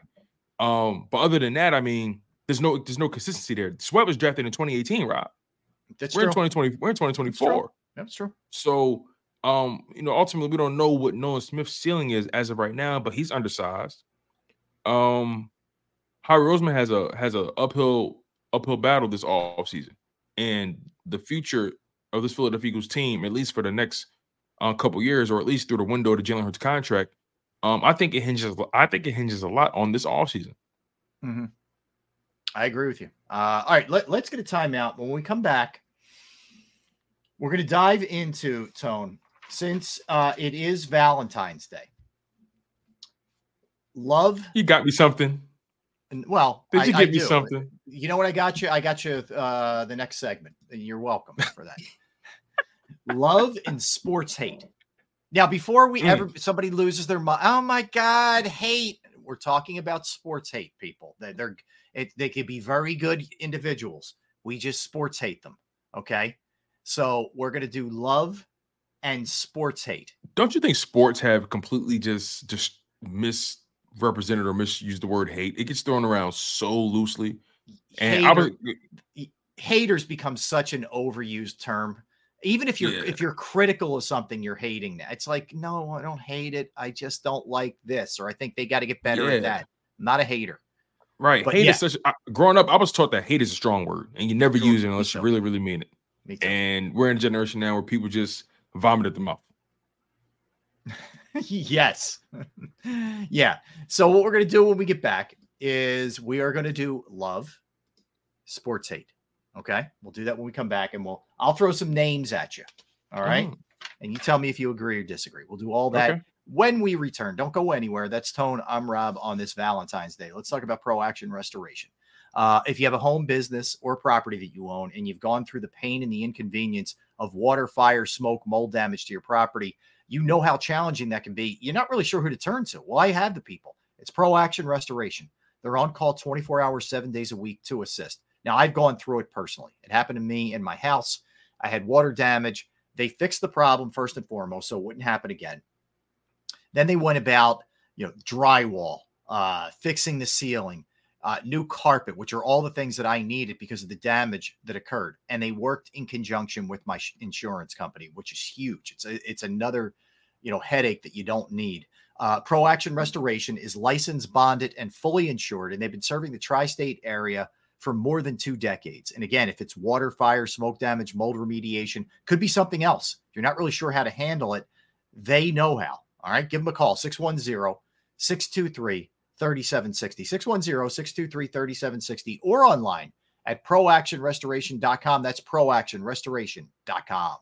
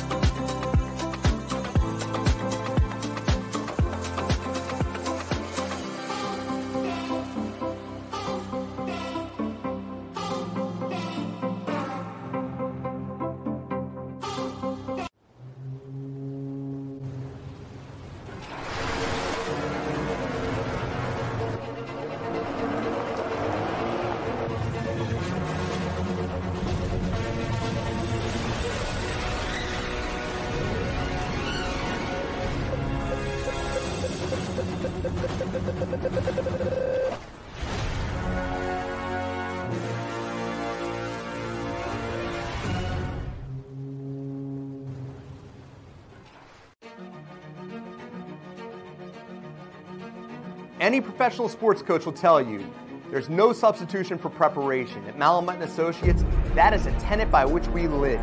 We prepare from day one for victory. Anything less is not acceptable. Go passionately. Go fearless. Everybody in your crew identifies as either Big Mac Burger, McNuggets, or McCrispy Sandwich. But you're the Filet-O-Fish Sandwich all day. That crispy fish, that savory tartar sauce, that melty cheese, that pillowy bun. Yeah, you get it. Every time. And if you love the Filet-O-Fish, right now you can catch two of the classics you love for just $6. Limited time only. Price and participation may vary. Cannot be combined with any other offer. Single item at regular price. Ba-da-ba-ba-ba. Go confidently. Go Birds! Go confidently towards your goals with First Trust, Philly's hometown bank for nearly 90 years and the official bank of the Philadelphia Eagles. We're focused on getting you over the goal line. So go with conviction, go with trust, Go Birds! and go forward with us by your side. First Trust Bank, the official bank of Philadelphia dreams. Oh, and go Birds. Underdog Fantasy has a way for you to play alongside your favorite football team all season long with their fantasy pick'em game. You pick between 2 to 5 players, select whether they'll go higher or lower on one of their stats, then do what you usually do on a Sunday. Watch the games. You can win up to 20 times your money in a single game by going 5 for 5. It's a fantasy game, and the Sports Betting Show wants you to get involved. Go to UnderdogFantasy.com. When you sign up, use the promo code WIN, and Underdog will double your first deposit up to $100. That's UnderdogFantasy.com. Use the promo code WIN.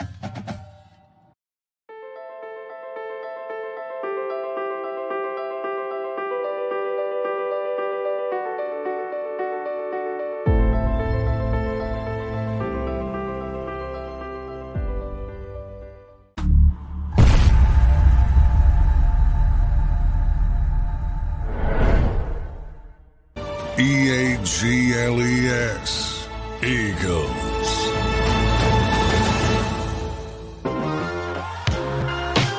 We're back. We are back hanging out with you on this Wednesday, a.k.a. Hump Day, a.k.a. Valentine's Day, a.k.a. Card, Chocolate, Restaurant Day, however, depending on how you view it. All right, so looking at some love and sports hate. I'll throw Philadelphia at you first, and then I think we could broaden our horizons a little bit here, Tone. All right, let's start. Oh, slow down, Rob. All right, so here we go, right? I think an obvious one with Philadelphia is Jason Kelsey, right? I mean, as far as guys playing right now, there is no question about it that he falls into the love category, right? Oh, man. It's a love fest. Did you see him partying with the Rey Mysterio mask next to the DJ Marshmello out there with Yeah, that picture of him and Marshmello were just classic. It was classic. Hilarious, man. He gets after it. He can go hard. I mean, you know that he was all game in the suite, all probably before that, and then all night afterwards. Man, Kelsey can go. He can go.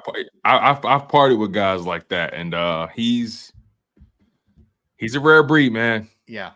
He's a rare breed. He sure is. All right. I I'm not necessarily ranking these. I'm just giving you guys who I think fit the category. Right. I don't know one person, I'm serious, man, who has ever said a negative word about Tyrese Maxey. In fact, when you say his name to people, they light up.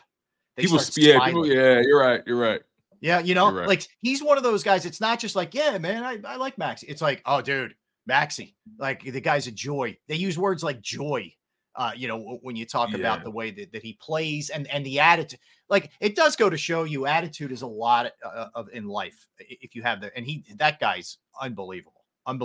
Yeah, Maxey's like the perfect player for, and I don't mean any disrespect by this, but he's like the perfect player for the kids. Like the kids love Tyrese Maxey. They love his energy, love how jovial he is.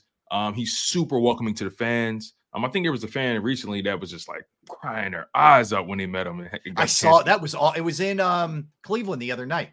It was dope, man. Tyrese Maxey is just a dope dude, man. Like when you hear him talk about the game, when you hear him talk about his teammates, just his upbringing, the way he was raised, the way he carries himself as a player, as a professional, as a man, you know, as a son.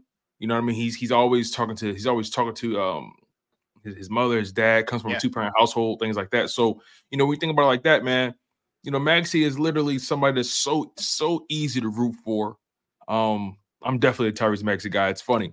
Every time the Sixers are playing, my wife was like, hey, is Maxey playing? I'm like, hey, relax. All right, relax. Yeah, he's playing, but relax. Well, you know what it strikes me as with him too.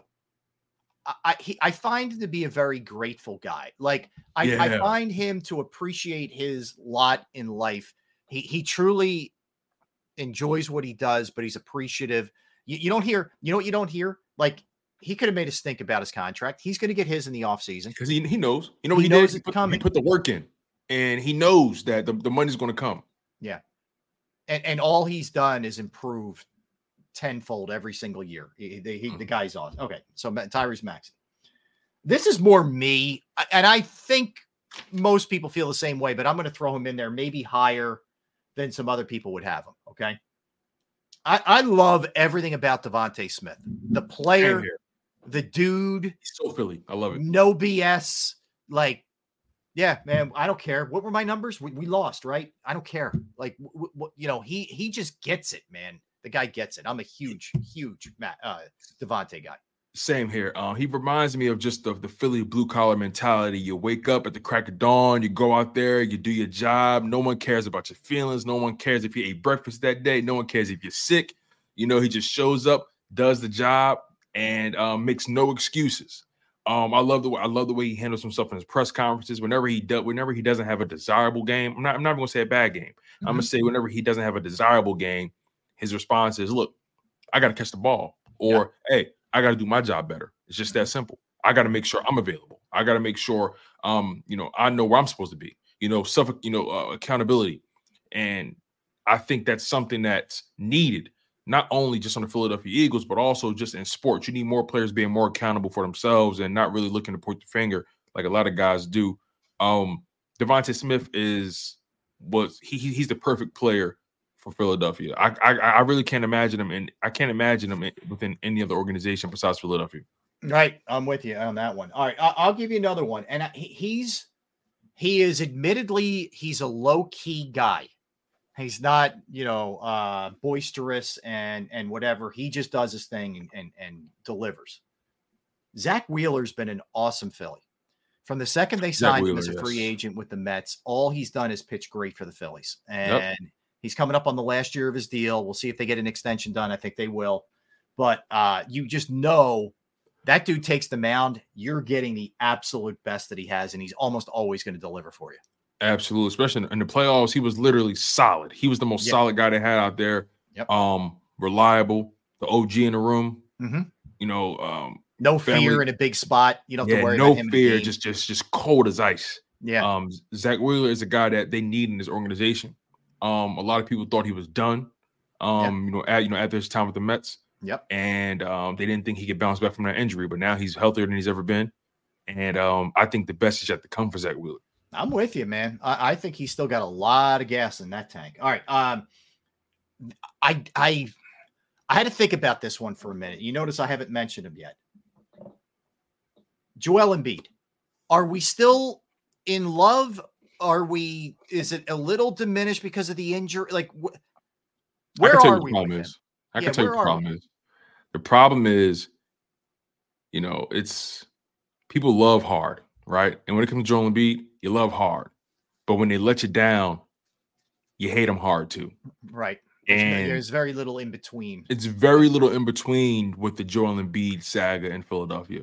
Because you have some people who are on the side of, look, I don't care how good he plays. He's never available. Or, hey, listen, who cares how good he plays? Where is that kind of dominance in the playoffs? People have reasons, legitimate reasons for having their own opinions about Joel Embiid. And I never even argue with those people because what can I say? They're kind of right. Yeah, I know. But, when he is at the top of the mountain, when he is doing his thing, when he's grinding, killing it, dominating guys, you can make an argument he's probably the most beloved guy in the city because how dominant he can be. But I think with that love you have for him, in the back of your mind, you're saying to yourself, please don't let me down like you did before. No, you know what it is? It's the person you're dating. Ooh, I know where you're going. Keep going. Keep cooking. I know where you're going. There's so many great things about them, but there's that one flaw that can potentially just break you guys apart. And with Joel, and when you argue ugly, and it's nasty. Yes, and that's it, man. And it's not his fault. He doesn't want to be hurt. I don't think he's soft. I just don't think his body physically can take it. That's it. Not his fault. But the reality is, we need you on the floor if it's going to be a full commitment to love. For Joel. All right. This one's easy. Bryce Harper. Bryce Harper not only has played great, but he's also endured himself to Philadelphia. Some would say pandering. I would not be one of them, but some would say pandering. But Fanatic shoes, the headband, whatever. A Kelsey jersey, he would in his walk up when he's going in, coming into to the tunnel for a game. All those kind of things. And he delivered. The guy's won an MVP here. He's clutch in the postseason. Harper is kind of a no-brainer with Kelsey as far as I'm concerned. Yeah, I agree. He is a no-brainer. And to your point about the whole pandering thing, right? Here's my problem when people say that about Bryce Harper in particular. If he was anything but that, we'd have a problem with it. I know. If he was just here to collect his check and just, play baseball, we'd have a problem with it. We call guys out on the carpet all the time about them not really leaning into the Philly culture and them not really being bought in, them just being here to collect their check, right? We talked about Ben Simmons, being a guy who never really leaned into the Philly culture and never really ingratiated himself with the people, right? We talk about guys like that all the time. So again, you say pandering, I say a guy understanding the assignment. Yeah. And I'm rolling with it. Yeah. You know what I mean? I agree. And so if he just rolled in here and played the game and went home and never did, like we'd say, oh, he's just a hired assassin, a hired hand or whatever. No, this guy wants to be a part of the community, man. I just think and it adds to the legend. It adds to the legend. It adds to the excitement in the field, with the fans at Citizens Bank Park. I mean, the dude he's cold-blooded. I mean, he is an assassin out there. Don't get it twisted. But the dude the swagger he plays with, the moxie. I mean, the dude is he's so grimy. You know what I mean? I love it. All right. This one, it's new love, but I do think it's love. Nick Nurse. Young love can be dangerous. What is not like about this guy? I like him. But young love can be dangerous. Don't be buying a ring yet. Yeah. Young love can let you down sometime. So, hey, listen, we're enjoying ourselves. We're dating. Everything is great. The meals are nice. The candlelight dinners are great. But until we're still feeling this thing out here. Yeah. But so far, so good. My mom likes you. So far, so good. Yes. All right. But we'll see if you'll make it to the altar. I got you. We got to go through some bumps first before we really know exactly where this is going to end up for him. Yeah, I got you. All right. I think that it's safe to say this one fits the category of love. Jeff Stoutland. Oh, yeah. Right? We're all there. Jeff Stoutland is. I mean, it's one of those situations where you stand up, Jeff Stoutland, and then you just sit down. No, nothing more, nothing less. You ain't got to say nothing else, man. The dude is just a ultimate professional, the ultimate developer of talent. You can make an argument he's one of the best developers of talent we've seen in Philadelphia sports history. Yeah, and Jeff Stoutland is just a great dude. Personality is awesome. No bullshit. Just all about developing production and doing your job. Yeah, and you get the sense he loves his guys too. Like the stuff he sent to Brandon Brooks back in the day. The stuff with Kelsey, the thing he sent out about Brazil. Like he loves his dudes. You can see that. It's real. Absolutely. He's a football lifer. Where do we? I'm posing this one to you and to the chat. Where do we fall on John Tortorella? Are we in love mode? Are we, feeling good? Where are we with him? I feel good about him. And here, and again, he's been here for 3 seasons. I believe this is only the second. I think is this the third or the second? I think it's the second. Okay, let's roll with that. What I like about him is the fact that he's maximizing the guys he has with him, and he's another guy that's no nonsense. He's another guy that's all about just giving you all on the ice. Mm-hmm. He looks at it like this. I don't care what your talent base is. We're going to come higher and play hard, and we're going to let whoever's playing in front of us. We're going to make them feel us. Mm-hmm. And I like that mentality. That's so Philly. That's so blue collar. At the end of the day, who cares what you're good at? Who cares what you're bad at? Go do your job. Mm-hmm. And I like that about him. Because he doesn't really have the most talent. Does that prevent me from loving him? I don't know if it prevents me from loving him. I love what he brings. I love the mentality. We just have to see if it kind of translates. He's kind of in that Nick Nurse territory. Yep. But he's a step further. He's not only did he meet the mom, he met the grandmother too. And let's face it, Nick stepped into a very terrible situation. A more stable. Well, at least he had some stars. Like that's true. Tortorella stepped into like someone who got hurt in their last relationship. Oh yeah, man. He's trying to mend that. Yeah. Oh, I like where you're going. He's he dealt with the heart. He's dealing with the heart he didn't break. Yeah. You know what I mean? Yeah. You know how hard that is? Some heartbreak. Yeah. Listen, live chat. You know how hard it is to pick up somebody who you're dealing with somebody with a broken heart that you didn't break it. Yes. You know what I mean? Yep. But guess what? At the end of the day, he's mending it slowly but surely. He's reminding you that it's okay to love again. Yeah. That's pretty good. All right. If I'm missing any, please let me know. But I have our sports hate list too. I'll throw some names at you. But did I any other ones on the good side of this thing that would stand out to you that we didn't? Say that one more time. I broke up. Any other on the love side that we missed here, or I'll throw the sports hate side at you in a second. I mean, obviously BG is loved. BG is totally loved. BG is loved. Lane BG's Johnson up is there loved. with anybody, really, honestly. BG, Lane Johnson, they're loved tremendously. Yeah, that's a good one. Trying to think who else on the Sixers side. I think that's about it. Yeah. Philly's side. I feel like Philly loves Brandon Marsh. Yeah. Yeah, the whole look. The look. Just the vibe. The weird wet hair. It's funny. My wife was like, "Is his hair always like that?" I'm like, "No, he literally wets it in the dugout. He wets it before the game. Like his hair doesn't lay down." Yeah, he actually showers. It's not right. Exactly. Yeah. I think that's okay. I think that's it. All right, I'm going to go to the other side. And again, these are good dudes, but we've had enough of them. All right. Uh-oh. I think I know who's number one on this list, but go ahead. James Bradbury, I'm talking to you, my friend. You Yeah. are right there. All right. It's time to move on. It's time. It's time for both of us to see other people. It's not me, it's you. It's not me, it's you. No, it's not you, it's me. No, but I know actually, what I in this said. case, No, I it know is what I you. said. You're right. Actually, you got it right. Yeah.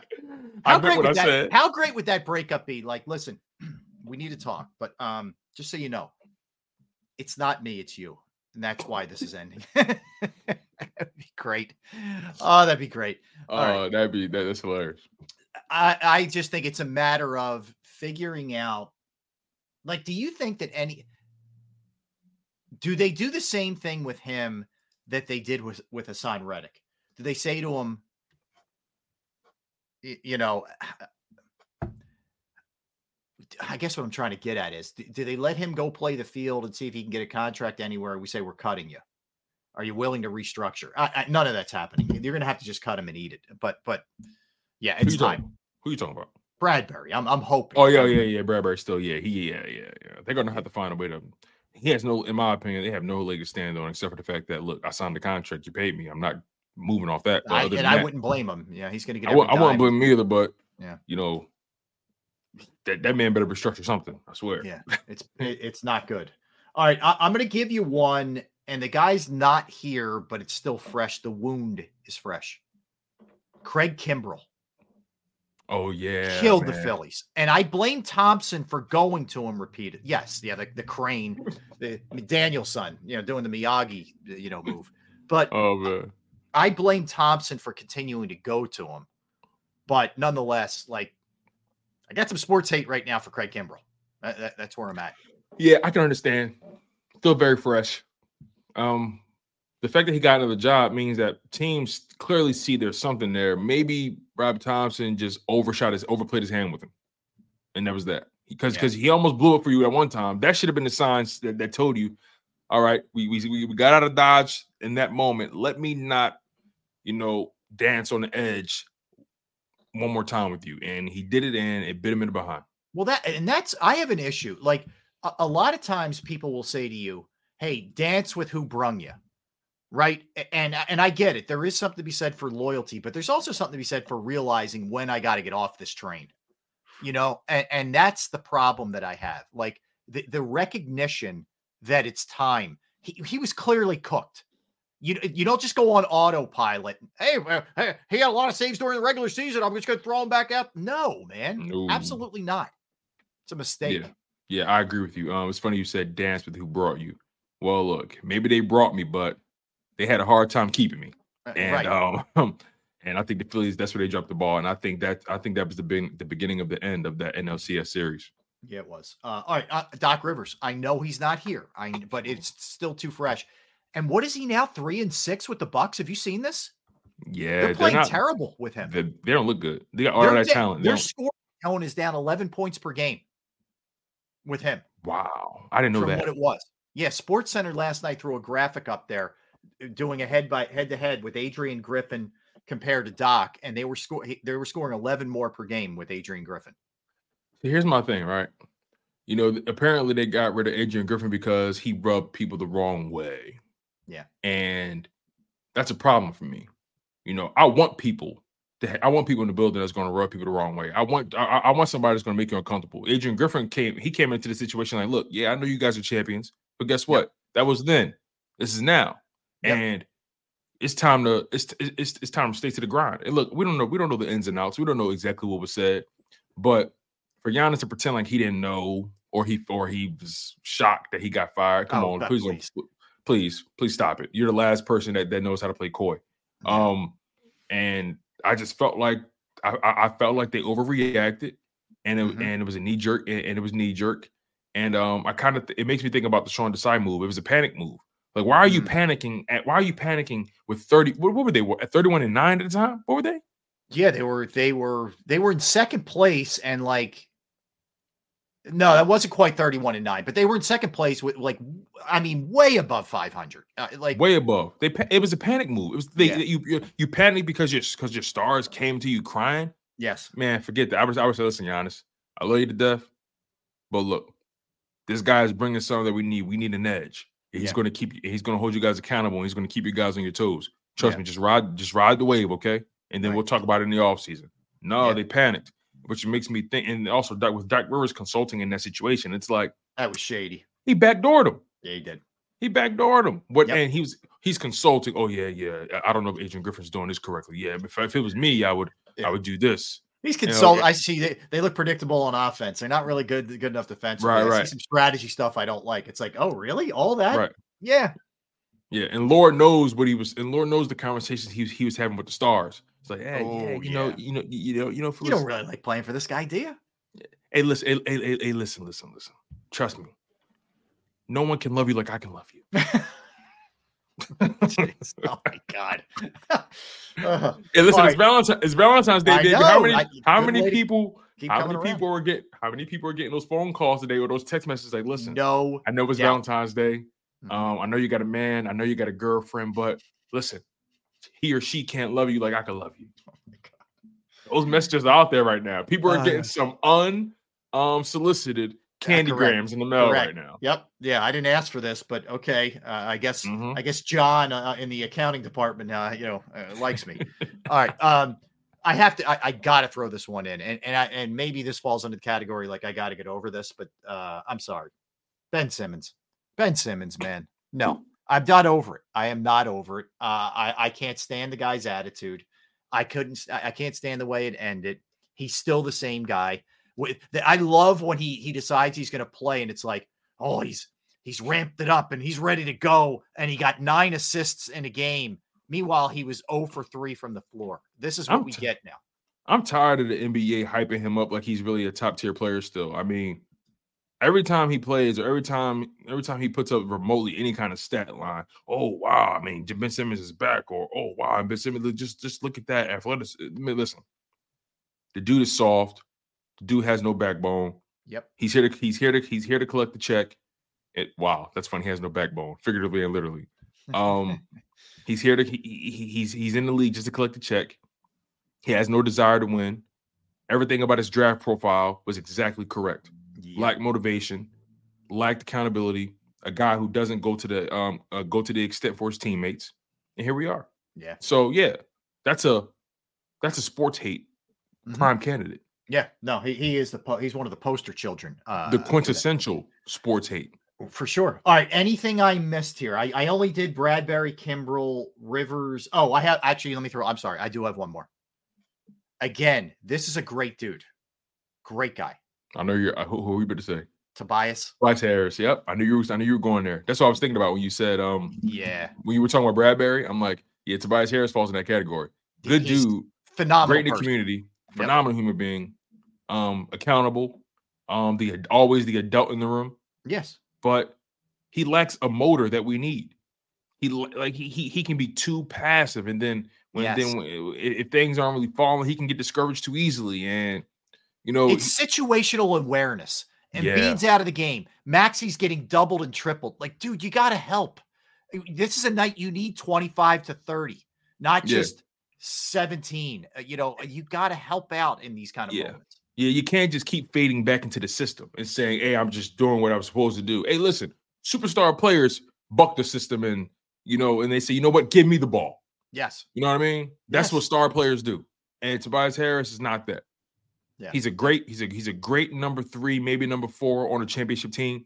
Right. But he doesn't have the motor I need.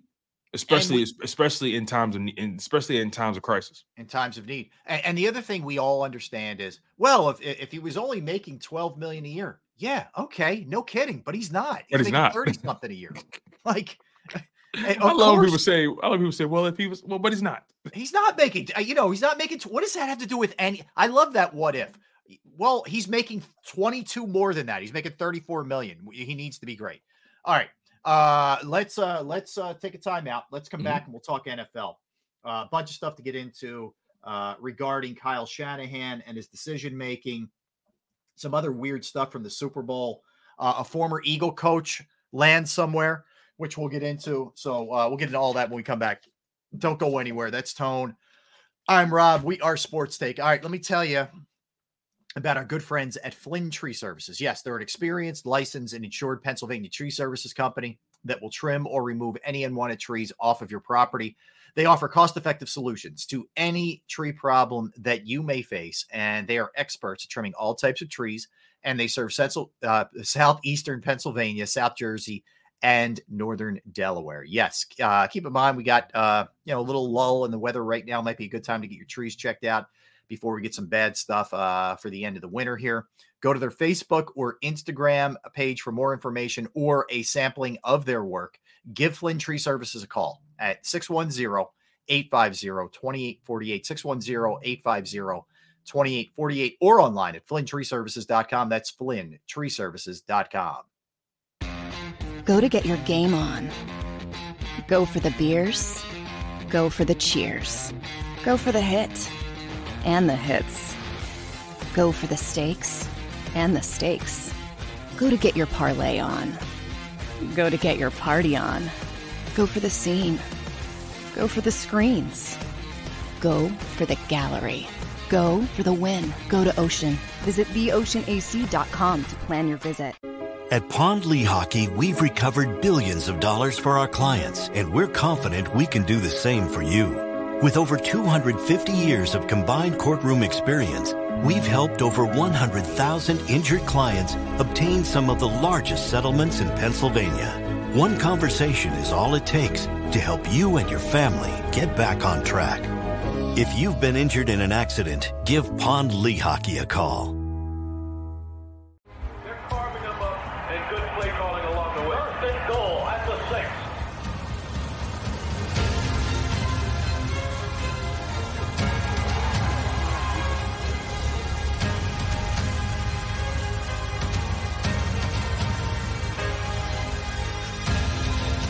Field of life, First Trust Bank is there for you.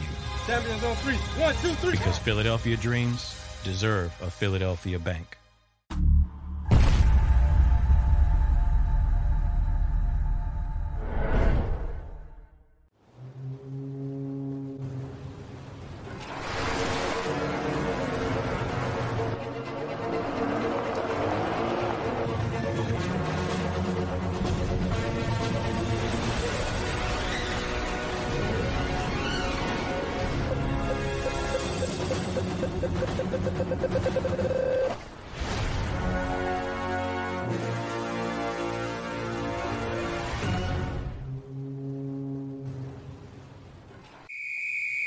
Underdog Fantasy has a way for you to play alongside your favorite football team all season long with their fantasy pick'em game.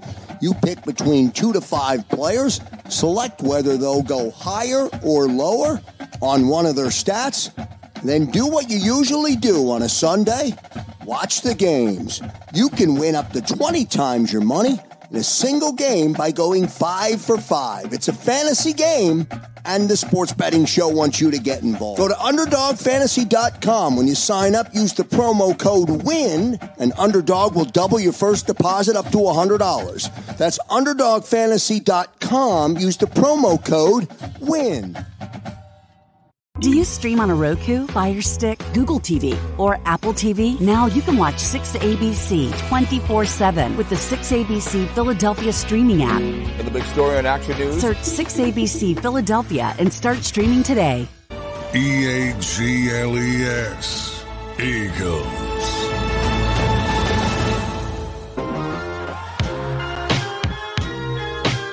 We're back. It is Valentine's Day. That is Tone. I am Rob. Final hour of the program. All right, Tone. So let's hit a couple things here NFL-wise. First of all, on the latest New Heights podcast, which I think they taped yesterday, Jason called Travis out for the Andy Reid thing, to his credit. He said, look, man, you got overhyped. You can't make contact with that guy. You can't even get in his face the way that you did, even if you didn't make contact. I get why you did it. I appreciate your passion. Andy handled it perfectly, but that wasn't acceptable. Props to Jason. He didn't, kiss his ass essentially and kowtow around it. And Travis copped to it. He said, I was out of line. My bad. Yeah. And look, it doesn't even need to go beyond that, right? Look, he was caught up in the moment. He made a grave error. I'm not going to call it a mistake. It was a grave error. A grave lapse in judgment, but nonetheless, no one was hurt. Andy was okay. Andy's willing to walk it off. They won the game. I'm totally willing to move on from it. You got some people trying to indict who he is as a person, right? And I'm not going that far with it. He made an error. He made a lapse in judgment. We all do it. But it's just important to be aware of our position in life. And Travis Kelce, I respect him copping to it on one of the biggest sports podcasts, in the world. I appreciate even more, like you said, Jason Kelce calling them out and holding each other accountable. And look, I'm sure those guys discussed it in their pre-production meetings, and they laid out how far they'll go in terms of that topic. But overall, that's what big brothers are supposed to do. Right, wrong, or indifferent. You hold your brother accountable. I'm a strong believer in, I am my brother's keeper. I have a younger brother, and sometimes he can get a little rambunctious, a little brash, a little brazen. And sometimes I got to say, listen, sit your ass down. Yeah. Okay. Mm-hmm. Just relax. You'll be okay. And that's how I looked at that. So look, shout out to Travis Kelce for owning up to it. Shout out to Jason Kelce for calling him out and holding his brother accountable. Man, that's the kind of stuff you need. Yeah, and again, he did say he apologized to Andy behind the scenes. So I'm glad there's that much. They're having their parade today, and you'll see the video. I'm sure it's going to be viral everywhere. So William Gay, who's one of the linebackers for the Chiefs, mm-hmm. is running like in front of the motorcade, shirtless, just running up and down. It's awesome. A good player, man. I think it's great. I think he's going to be available in free agency this year, and I think the Philadelphia Eagles should look at him. Of course, man. Of course, spend money on the position, please, please, please spend money on the position. Eagles, learn your lesson. Look at these teams and how good these linebackers are and how much they impact things. Mm-hmm. So anyway, I'm with you 100%. So there's that. Now, a couple other things to keep in mind based off of the Chiefs. If you're just hopping on with us, they did sign Steve Spagnuolo, their defensive coordinator, to an extension. So he's locked up, for a while here. But I did think it was interesting, as I said to you yesterday, Tone. He was interested in being a head coach. He just didn't get any offers. Nobody even interviewed him. So it's insane. There other teams' losses, in my opinion. This is where you're short-sighted if you're some of these teams. All right, and other NFL news. Kyle Shanahan and John Lynch both spoke yesterday, and Shanahan said that he had made overtime plans before the playoffs. In other words, he and the analytics people and his coaching staff weren't doing this on the fly. They actually did discuss it and talk about it before the playoffs began. So they were well aware. Again, these are his words. They were well aware of what it was going to be. He kind of laid out his plan. I will say this. I thought Lynch threw an interesting point in there regarding the whole decision-making. One of the things that Lynch said was, if you remember the way that regulation ended, the Chiefs went right down the field on us. Now, they ended up kicking a field goal, but our defense he said, in my estimation, looked gassed. Mm-hmm. And he said one of the reasons, there was a bunch of things that went into it, that we decided to take the ball was they looked tired, and we were worried about them going against Patrick Mahomes tired, that Mahomes would go right down and score. Now, my counter would be the same counter that I threw out there the last 2 days. I want to know what I have to do. I want Mahomes. I want to know if I got to score a touchdown or I got to kick a field goal against this cat. I don't want to allow him to have sort of the last laugh, which is exactly. Yeah. And also, here's another thing. This topic came up on Birds 365 this morning. And I kind of liked how, John and Jody kind of broached it. They said, and I'm paraphrasing, of course. Yeah. In other words, they basically were saying that, look, it's the Super Bowl. You have about maybe 3 or 4 minutes of commercial breaks. So you mean to tell me you guys can't catch their win in 3 to 4 minutes? Yeah. And that leans into your point. Like, look, at least you know what you have to do once you know if you play defense. You know what I mean? Mm-hmm. So look, man, I think they can say all they want about what they prepared for in those meetings with coaches or whatever. Clearly, your players did not know. Clearly. See, You can say whatever you want. The result indicates that you guys were not aware of the rule. Hence, their excuse would fly if the players never would have came out and said we didn't know. But the fact that players came out, it completely undercuts your argument. Not yours, but theirs. Yep. I think so too. I think all of it's flawed. The fact that you were thinking, we want to get the ball first in the second overtime, like that just defeats all of it for me. I can't. There isn't going to be a double overtime. Yeah. First of all, Kansas City said flat out, Mahomes said flat out, and he said, Andy's going to be mad at me for even saying this. We talked about before the overtime started, we get the ball and we score. If they score on that first possession, San Francisco, we get the ball back and we score a touchdown. We're going for two. We're ending. It's over one way or the other. There is no second overtime in that scenario. It's like a sudden death. And I can respect that. I can respect that because at the end of the day, if they score first, if they score a touchdown first, and then you score your touchdown, right, and you kick the field goal, basically, whoever gets close enough to kick a 3-point field goal, they win the game. Mm-hmm. And if I'm Patrick Mahomes and those guys, I'm not leaving it up to them because so far your defense, even though the Chiefs defense did play ultimately well in the red zone, they were still limiting them to field goals. And that Niners kicker, he had got his confidence back. So there's no way I'm leaving it in the hands of my defense in that moment. I'm winning and losing this game on the shoulders of Patrick Mahomes. And I totally respect that move, and I'm rolling with that. Mm-hmm. Yeah. So I all those things kind of coming out in the mix, as they say, yesterday. Speaking of San Francisco, they are adding Anthony Lynn. I think this is a nice move by them as the running game coordinator. Washington Commanders are doing that. They're hiring Anthony Lynn to serve as their run game coordinator. He was San Francisco's assistant head coach and running backs coach.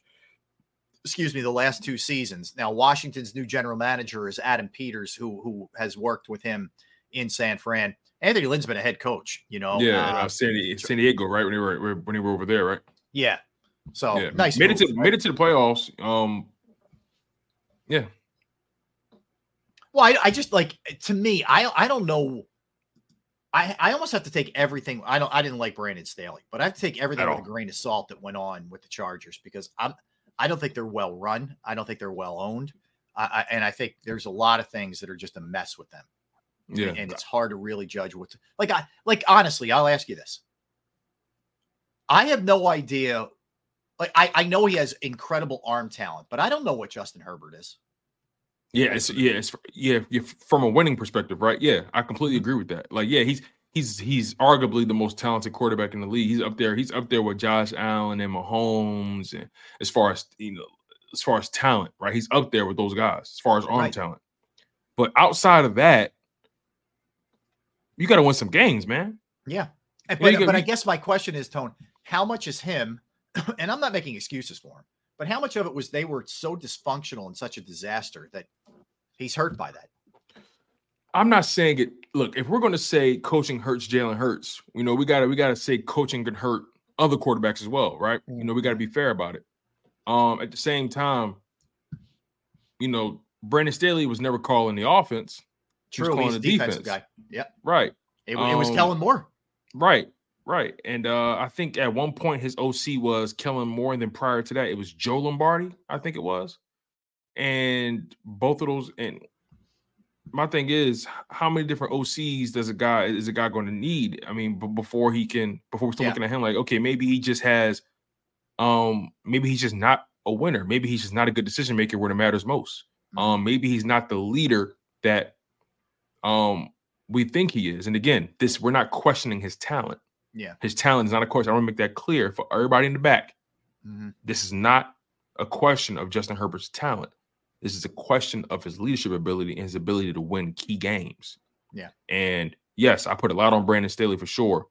But Brandon Staley is a defensive coach. I'm really curious to see what Harbaugh brings to that team. Mm-hmm. He definitely brings legitimacy, and he brings credibility to the organization. That's for sure. But I just can't get out of my mind Justin Herbert and that team blowing a 27-30-point lead to the Jags.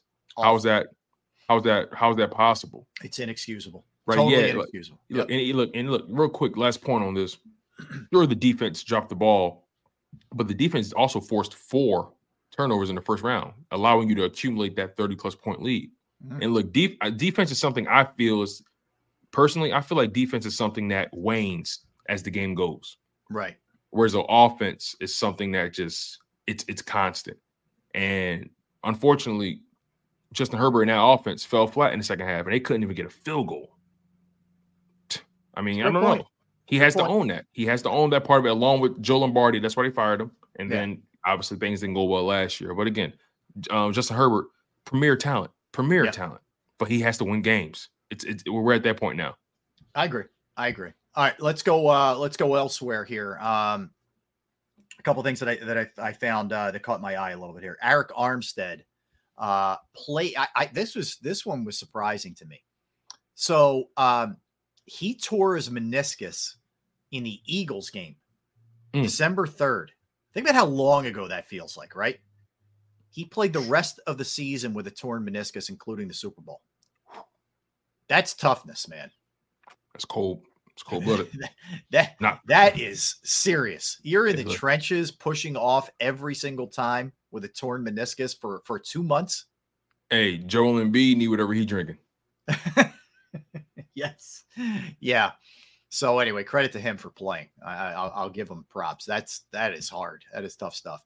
All right. The record, the all-time record for sports books in Nevada was broken with the Super Bowl. There, just in Nevada alone, there was 185.6 million bet on the Super Bowl, just in one state. Dollars or just individual bets? Dollars. Yeah, more than 185.6 was bet on Super Bowl 58 by the state sports books. And that's just one state. One state. Mm-hmm. And how many states is sports betting? I don't know how many. There's still some that it's illegal. Yeah, there is still some where it's illegal. The state has 182 sports books. 38 states allow sports betting. Okay.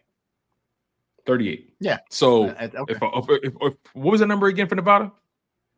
185.6 million. 185.6 million. All right. So let's just say 150 million. Let's just bring it down. All right. Every state, everyone's watching the Super Bowl, right? 150 times 38. My God. Yeah. Well, that's $5.7 billion. Put it in perspective. Just FanDuel alone took in more than 14 million in bets. 14 million bets totaling 307 million. That's just FanDuel, 307 million. Right. And that's not counting all these other sports books that are coming out now. Correct. There's tons of other ones. Billions of dollars were bet on that Super Bowl. I'm willing to say that. Yeah. Well, at some point soon, I'm sure that'll all come out in the mix. How much what everybody made, and all that good stuff. Speaking of that, you're going to see, in my opinion, this prop bet will be banned next year. You can bet on the color of Gatorade they dump on the coach after the game. It's one of the prop bets, which is ridiculous. Yeah, you can. They dump purple on Andy Reid. Okay. But reportedly, there was somebody who worked in the stadium in operations who tipped some people to what the Gatorade color was going to be that they were going to dump on the winning coach. So people got inside information, and all of a sudden the bets, the odds swung in a major way because there was so much action on purple Gatorade that people were betting. Now, there are 6 states where gambling is legal, where they do not take the Gatorade bet. That will be across the board next year. I will guarantee you that much. That's insane. Yeah. People are addicts, gambling addicts. We're gambling on the color Gatorade too. I mean, it's probably ain't good fun, but it's insane. Yeah, it is. It is. But I'm not surprised. Let me put it to you that way. I'm glad I'm not a better man. I'm glad I'm not a gambling man. I'd be smart about it, man. For sure. Here's what's crazy too. There's some talk that Steve Wilkes might be out as the defensive coordinator in San Francisco. Come on, man. They lost to Mahomes and Reed and held that team to what? How many points? What was it, 26 or 20? Yeah. With an overtime? Yeah. That game went down to the wire. It wasn't like his defense didn't show up. That game when they kept the Chiefs behind the sticks most of that game. Yeah. You know what I mean? Mm-hmm. Like I told you, defense is something, in my opinion, that as the game goes, it starts to wane a little bit. You know, offenses start to figure you out a little bit more. Players get tired, especially your pass rush. Yeah. Pass rushes typically wear down as games go. That's why it's important for you to capitalize off of when they're dominating. And unfortunately, the Chiefs only were able to capitalize to the point of a 10-point lead. And that was the problem. Yeah. Like I think the San Francisco 49ers defense gave them a ton of opportunities in that first half to really smother the Chiefs. And they didn't do it. I think it's low-hanging fruit to blame Steve Wilkes. They've been trying to scapegoat him all year. It just feels like it's typical of what we do too. You know, they've been trying to do it all year. Somebody's got to be blamed. Look, not that you lost to a great quarterback and great coach, and you could have done things differently as a head coach in overtime. Now let's blame the defensive coordinator. Ever since that Vikings game that they blew, they've been coming for his head. Yep. Ever since that. All right, this stat is nuts. It's a Mahomes stat. I'm going to give you two crazy Mahomes stats, but I'll start with this one. Since 2001, so we're going back 23 years since 2001. There have been 125 drives in the NFL postseason where it was at least the fourth quarter, there was under a minute left to play, and the team on offense trailed by 7 points or fewer to start the drive. All right? All that makes sense? Yeah, I got you. These are what they classify as clutch moments. There is a designation for that. Okay? So these are moments for a football team, the do or die drives that win or lose critical games. So out of 125 drives, only 40% of them saw the team on offense get the points that they needed. It only happens 40% of the time. Right. Okay. All right. Tom Brady did it at a very high level. He was 5 for 11 for 46% in that scenario. Above average. Drew Brees, very good. 3 for 6, 50%. Okay, above average. That's both phenomenal, okay? You know what Mahomes is in those situations? He's 7 for 7, 100% in those situations.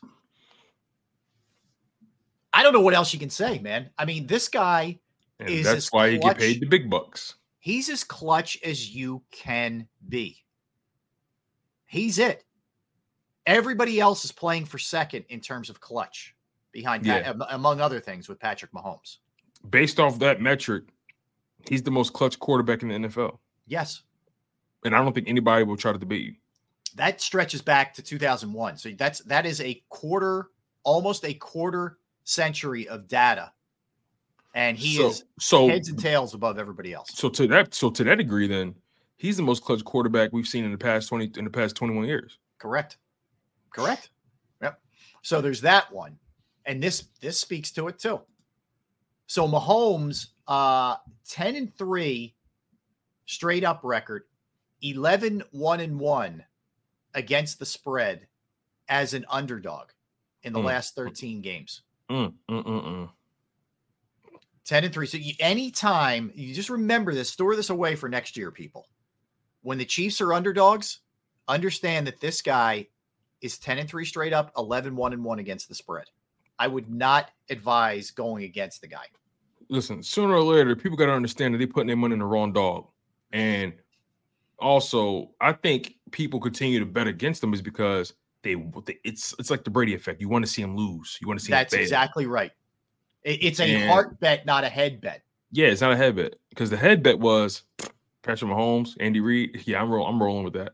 Yeah, we talked about this prior to the game in all playoffs. Remember, we kept counting them out all year, and lo and behold, when that Super Bowl came, you and I said, "Look, I told you. I said I'm done. I'm done betting against them. I just can't do it anymore. I'm done."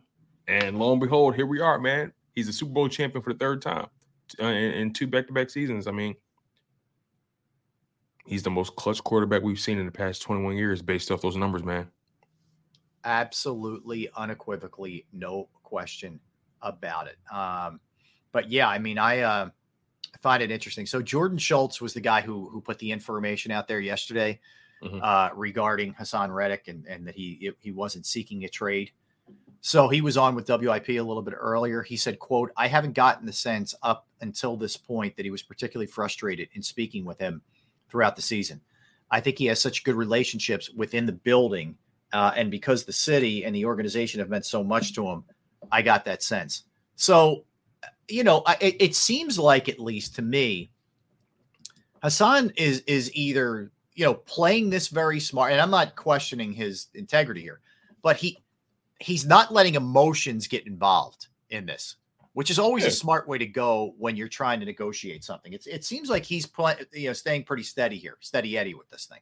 I would tend to agree. I think he's acknowledging his emotions, but not allowing himself to be ruled by them in this instance.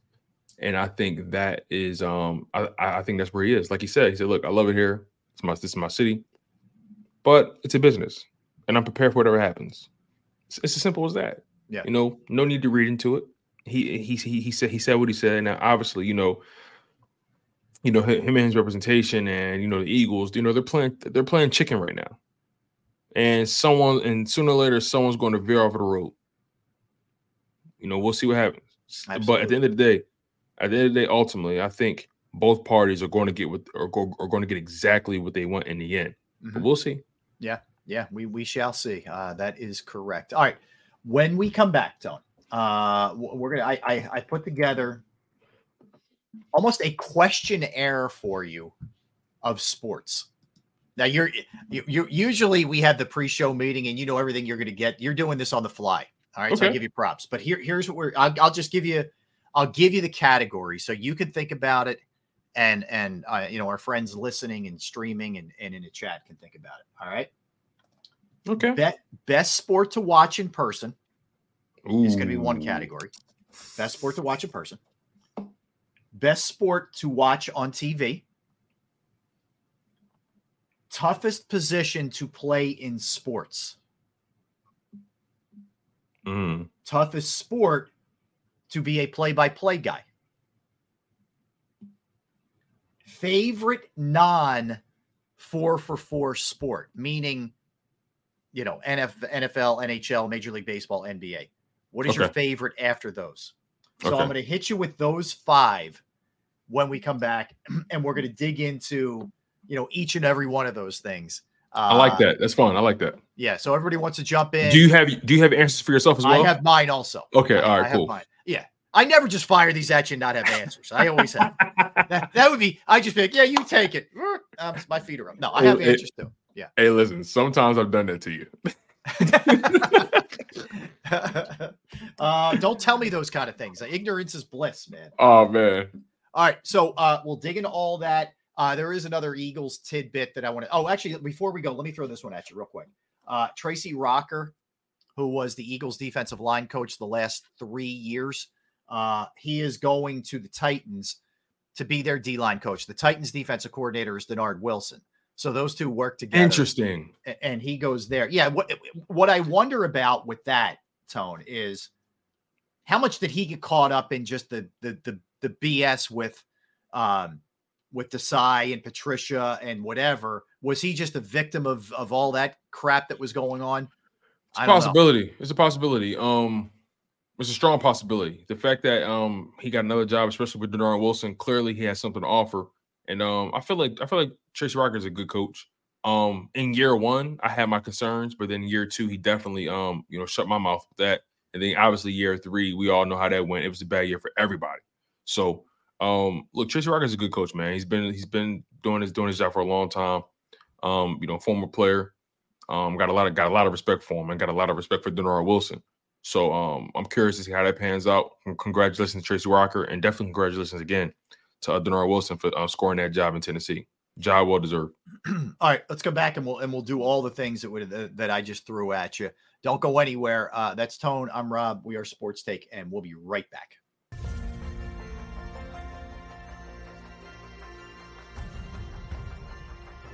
I remember getting my heart broken when they lost the Super Bowl in 2004. We're big Eagles fans. We moved to South Philly because of the Eagles. When they won, we went straight to Broad Street, and everybody was going nuts over there, and it was just a memory that you'll never forget.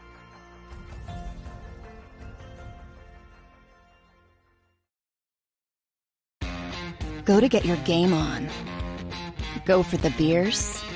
Go for the cheers. Go for the hit and the hits. Go for the stakes and the stakes. Go to get your parlay on. Go to get your party on. Go for the scene. Go for the screens. Go for the gallery.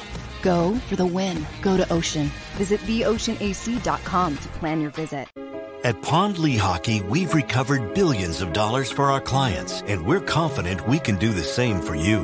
With over 250 years of combined courtroom experience, we've helped over 100,000 injured clients obtain some of the largest settlements in Pennsylvania. One conversation is all it takes to help you and your family get back on track. If you've been injured in an accident, give Pond Lehocky a call.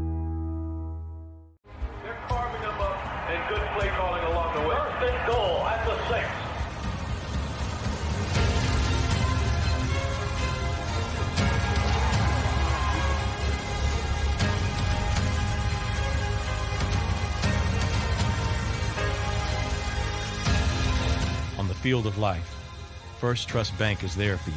Champions on 3. 1, 2, 3. Because Philadelphia dreams deserve a Philadelphia bank.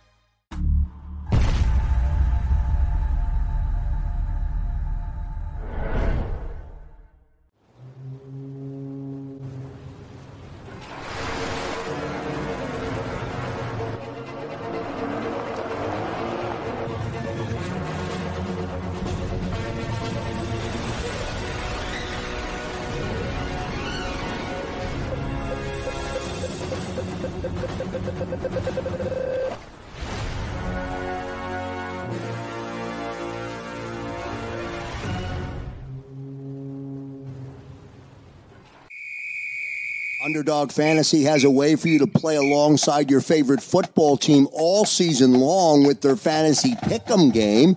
You pick between 2 to 5 players, select whether they'll go higher or lower on one of their stats, then do what you usually do on a Sunday, watch the games. You can win up to 20 times your money in a single game by going 5 for 5. It's a fantasy game, and the Sports Betting Show wants you to get involved. Go to UnderdogFantasy.com. When you sign up, use the promo code WIN, and Underdog will double your first deposit up to $100. That's UnderdogFantasy.com. Use the promo code WIN. Do you stream on a Roku, Fire Stick, Google TV, or Apple TV? Now you can watch 6ABC 24/7 with the 6ABC Philadelphia streaming app. For the big story on Action News, search 6ABC Philadelphia and start streaming today. EAGLES, Eagles.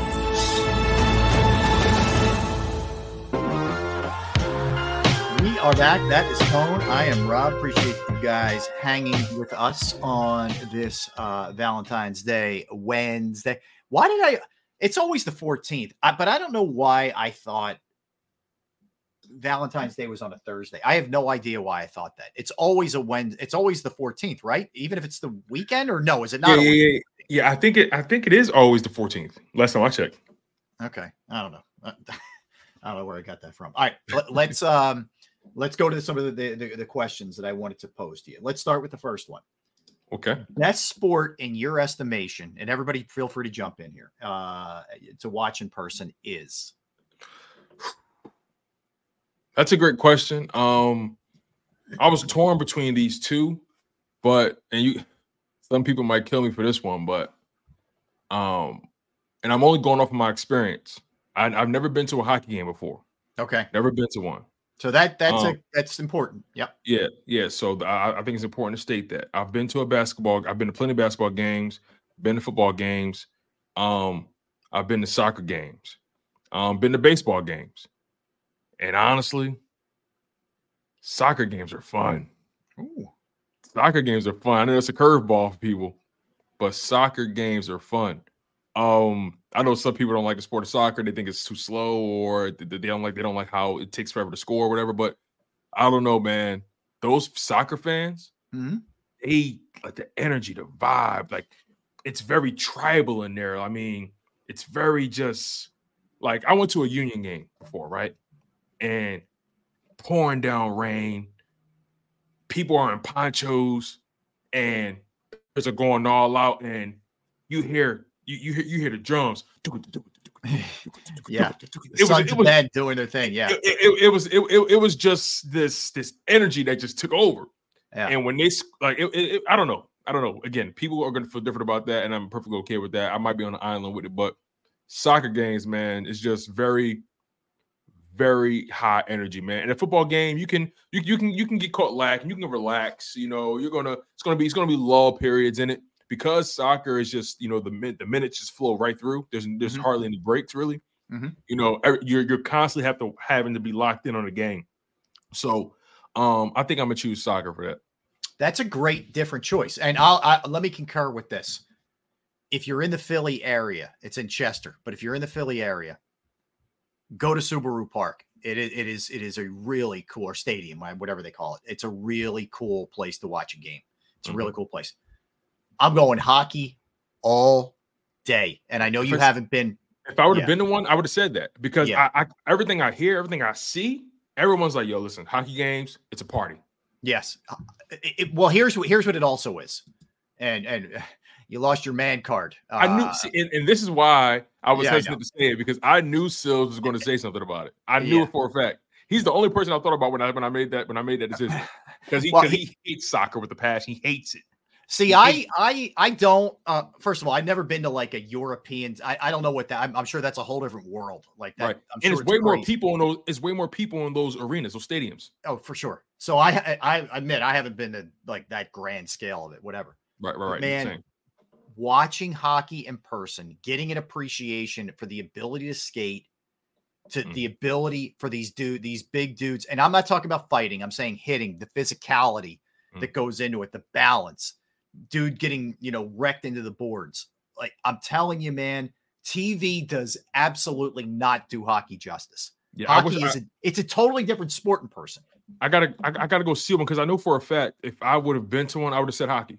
That would have been like my main choice if I would have been to a hockey game before. But I don't want to lie and say I've been to one and say it's my favorite. No, I know you keep it real. Yeah. So I don't know, man. Like, soccer games are fun. Something about them. Well, I respect soccer. Both of my kids play. I like soccer a lot. I didn't play growing up. Yeah, I respect the game. I like soccer. All right, if I was going to give you a close second. Now, I know how expensive these seats are, and I can only speak to this because I sat, where the press sits at basketball games, at least at the Wells Fargo Center. It's kind of right behind one of the baskets. That's where we were for a while. Watching basketball with 6'8", 7-foot dudes, you get up and down the floor and show off the athleticism that they have, gives you a greater appreciation than it does on TV. You're just like, yeah, they're big. All right, great. When you're there, you're like, I can't even believe this dude is able to go up and down the floor like this and do what he does. So in person, basketball is I seen Russell Westbrook play live, and my God. Watching Westbrook live, yes, it doesn't even compare to the television is just the sheer speed. Yes, the speed is just insane. Yes. I mean, like, again, watching Russell Westbrook in person, TV does him no justice. Yeah, none. Yeah, I would agree with you. Now, if I had to go third, if I'm ranking here, I say baseball, and I know people are going to say, "Man, baseball's slow." Why are you saying baseball? Because everything around it. Everything, because it's the atmosphere. It's such a chill. It's usually in warm weather. I'm not stressed. I'm just, obviously I'm just enjoying the game. I'm eating good food. Yeah, I got a dog. I got some, I got some popcorn or peanut, whatever, and I'm just kicking back with a beer. Oh, it's awesome. Definitely. I as a matter of fact, I think you and I, our rankings are exactly the same. Again, if I would have been to a hockey game, that would have been number one for me. NBA is great to be in person, and then I would put baseball as my third as well. Yeah. Football is definitely football is way better, and this goes into your next category. Yeah. So I'll be patient with that. Okay, so it does. It transitions right into it. Fourth is football. Now, I know football is the most popular sport, but here we go. Football is by far the best to watch on TV. Absolutely. By far. Here's why. There's 100 reasons why. But one of them is, first of all, we've gotten so, like, these flat screens are insane. You almost feel like you're playing. Right. You're like, it's sick. Yeah. There's that, but there's also football. When you're watching it, like, the announcers can keep you up with things. There's a million replays. You don't lose anything. And what's happening? You got the best seat in the house. Yeah. I just, to me, football is so suited for TV. Whereas when you're at a game, yeah, you have your phone and you can, whatever, but you're not getting every replay. There's always a point where you're like, wait, what happened there? Yeah, you can't see everything because depending on where you're sitting, sometimes you can't see the names and the and like and sometimes it can get quiet. Like it's just it's just too many. I'm getting injury updates immediately. Like there's just stuff happening, constantly. Yeah, football's by far the number one sport for television. Yeah, and I agree 100% with Dan. If you have a good pull up the wrong one. If you have a good radio play-by-play broadcaster for baseball, there's nothing like it. They will entertain you. I've never done it. Never listened to baseball on radio. I'll give you a great one. Like Scott Fransky, who we've had on the show a ton of times. Awesome dude. He's the Phillies play-by-play guy. Mm-hmm. To me, he's as good as anybody out there in this day and age. He's got that folksy kind of thing going. He paints a picture. He describes it. He can rise to the occasion. He's great at what he does. So anyway, that's just an aside. I know some people who mute the TV and just play the radio in the background and watch the games. A lot of people do that. Yeah. I guess I would go hoops number 2 for TV because I do like seeing a lot of replays of a guy just making an insane play or what happened on that foul. What was this? Et cetera. Yeah. I'd probably go basketball 2. Yeah, third, I'll probably go hockey. Well, I go baseball 3rd and then hockey 4. I think hockey on TV is tough. Really? Yeah, I think it's tough. I mean, it's pretty up and down like basketball though. Yeah, I think it's hard to keep up with the puck. I mean, you know what? Deflections and stuff like that. It's you're right. You're right. You're right. I completely overlooked how small the puck is. That's actually one of the reasons why it's so hard. Like I get lost in the game sometimes. Same. Because it's so because my eyes, I wear glasses. My eyes are terrible. So sometimes it's so hard for me to spot that puck. Yeah. So no, that's a good point. For that reason alone, I think I'm going to agree with you. I'm going to put baseball ahead of it for that reason alone. Listen, you're not alone in that. I mean, there are plays where guys are set up in front of the net and a shot's blasted and it hits off 3 guys. You're like, whoa, what? Oh, it's a goal. You have to see the replay. You don't know what happened. Yeah, sometimes I'm just seeing guys chopping. All of a sudden that bell goes off. I'm like, there's an art. Like in the game of hockey, in the sport of hockey, there's an art to being able to set up out front without a guy moving you, even though they're banging in you and they're trying to get you out of there. And you can it looks like chaos. A little deflection. The chaos. Like John LeClaire was great at that, former Flyer, at setting up in front and just they couldn't move him, man. They're pounding him and they couldn't get him out of there. All right, toughest position in sports, and by the way, Dan is dead on with this. Doc Emmerich is the GOAT of hockey broadcasters, the GOAT. Okay, he retired a few years back. Mike Emmerich, spectacular. What about him? Was so spectacular? Just out of curiosity, because I never had an opportunity. He was so he had a brilliant vocabulary. Was he a radio guy or was he a TV guy? He was TV. Shovels the pass. He's the way he would just say it. Matriculates the puck down the ice. He didn't miss a beat. He knew everything. He was on top of everything. He didn't miss anything. He's not. Was he a former player or anything, or just no? He just knew the game. He just knew the game. Yeah, he knew the game. He did. He was way back in the day a Flyers broadcaster. Somehow, he got out of there. He went to the Devils, and then he started doing national stuff. But he was great. That's awesome. All right, toughest position in sports. What do you give me your first one? That's the toughest position in sports.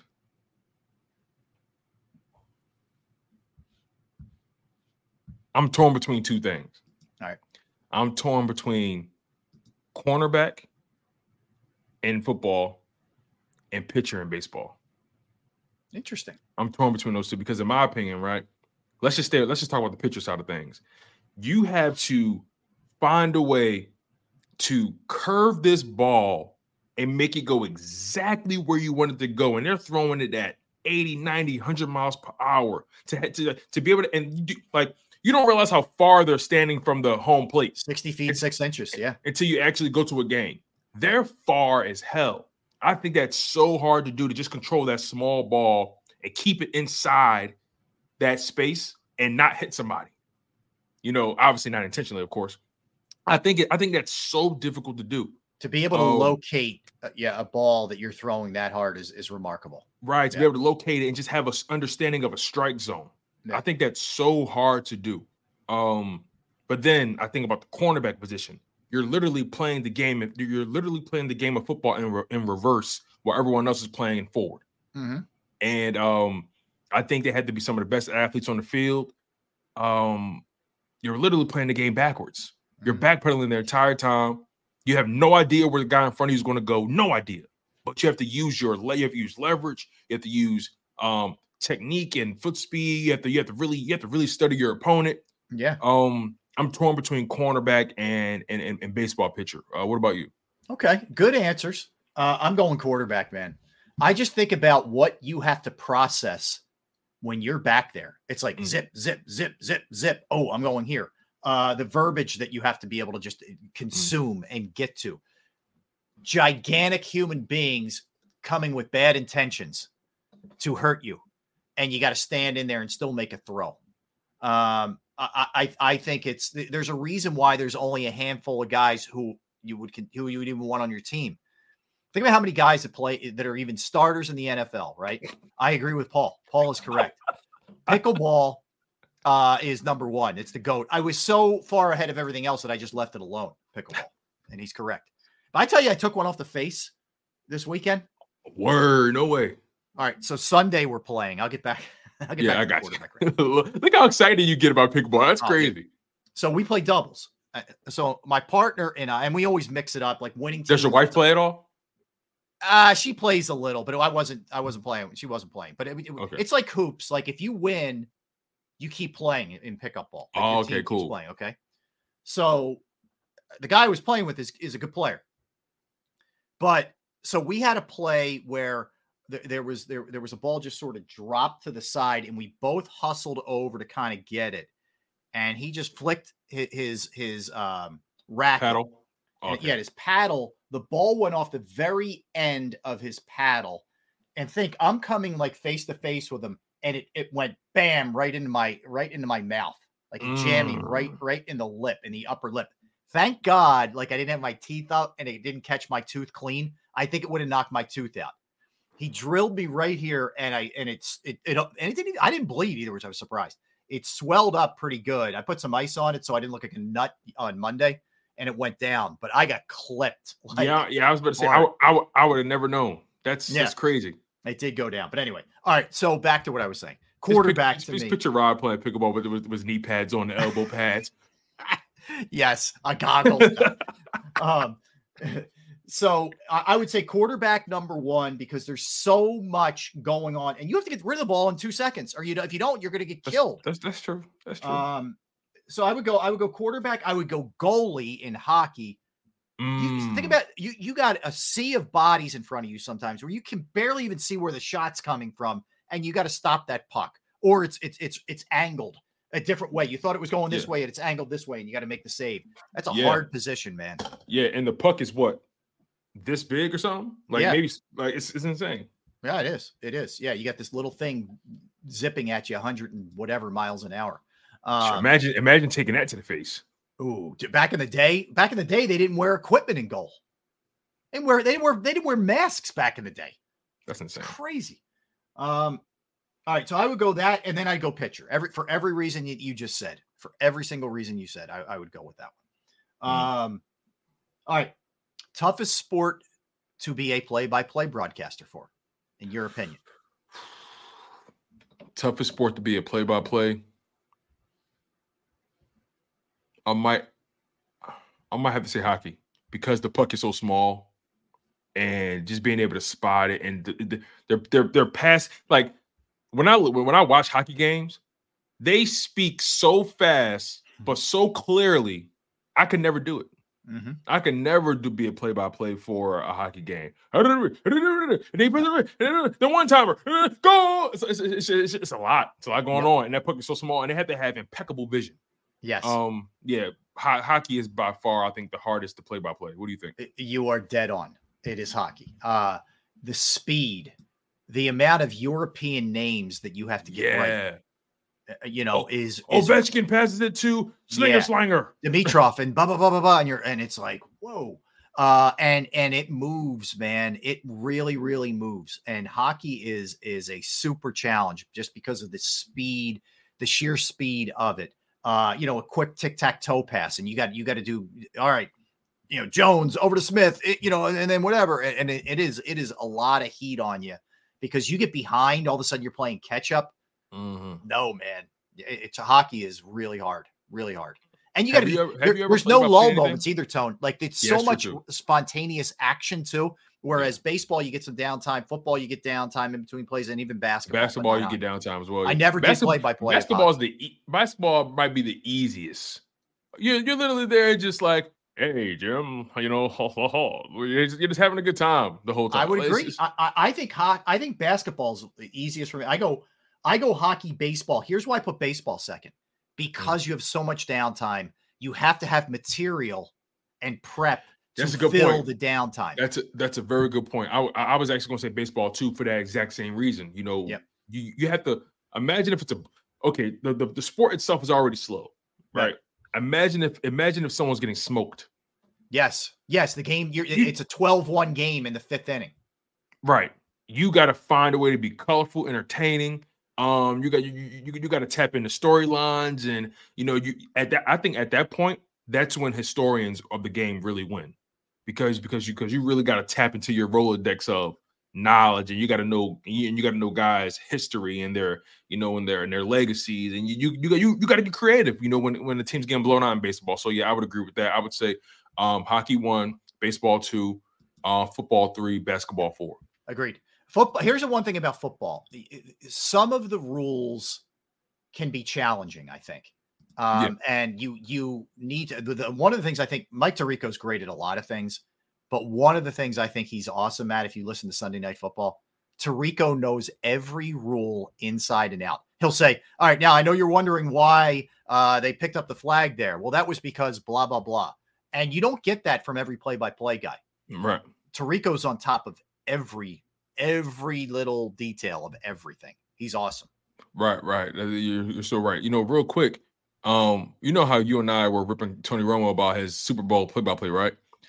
This got me thinking. Remember the first year Tony Romo was a commentator? Everyone loved him because of how detailed he talked about everything. And this came up on Burge 365 earlier. They brought up the notion that is it possible the NFL kind of neutered Romo because he was kind of telling plays before they would have happened. He was giving way too much information. And the NFL, maybe some guys in the league said, look, this guy's he's talking too much. He's giving too much away. And then maybe that neutered him. And now he's like, well, how else do I talk then? I mean, that's I know the game. I'm smart. Now you're telling me to not talk about what I know. And, so it made me kind of give him a little grace because I remember the games where he was a surgeon talking about the game. And he kind of became just this weirdo. And I didn't get it. At first, I thought he got lazy. But then when McMullen and Jody Mack brought that up, I was like, they may be on to something with that. Maybe. I don't know. What do you think? So I think it was more of a network thing, trying to just calm them down, like peel them off the ceiling, because everything, it's like you can't be super excitable guy all the time. Like you got to pick and choose your moments. And I feel like with Romo, everything is like, and so what does that do for you when something really big does happen? It's like you're crying wolf. You know what I'm saying? Like there's got to be a pacing, I guess. But yeah, but I do think there were some teams that were like, hey man, your boy's got to calm down with just like, saying that to the higher ups. There were so many games where he was like, okay, now look, you see this right here? Watch this ball go here, and this is what they're trying to do. If they can't get it done, it's going to go there. And so many times it played out just like that. And I can only imagine what teams were saying behind the scenes.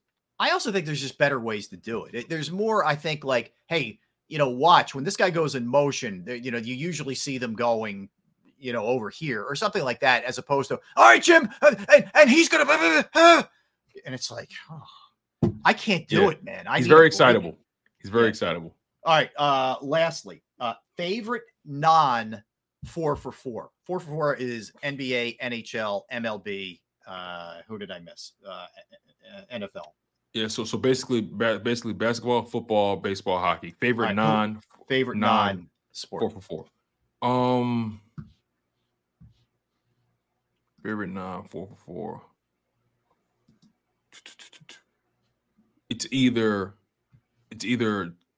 track and field or soccer for me. What about you?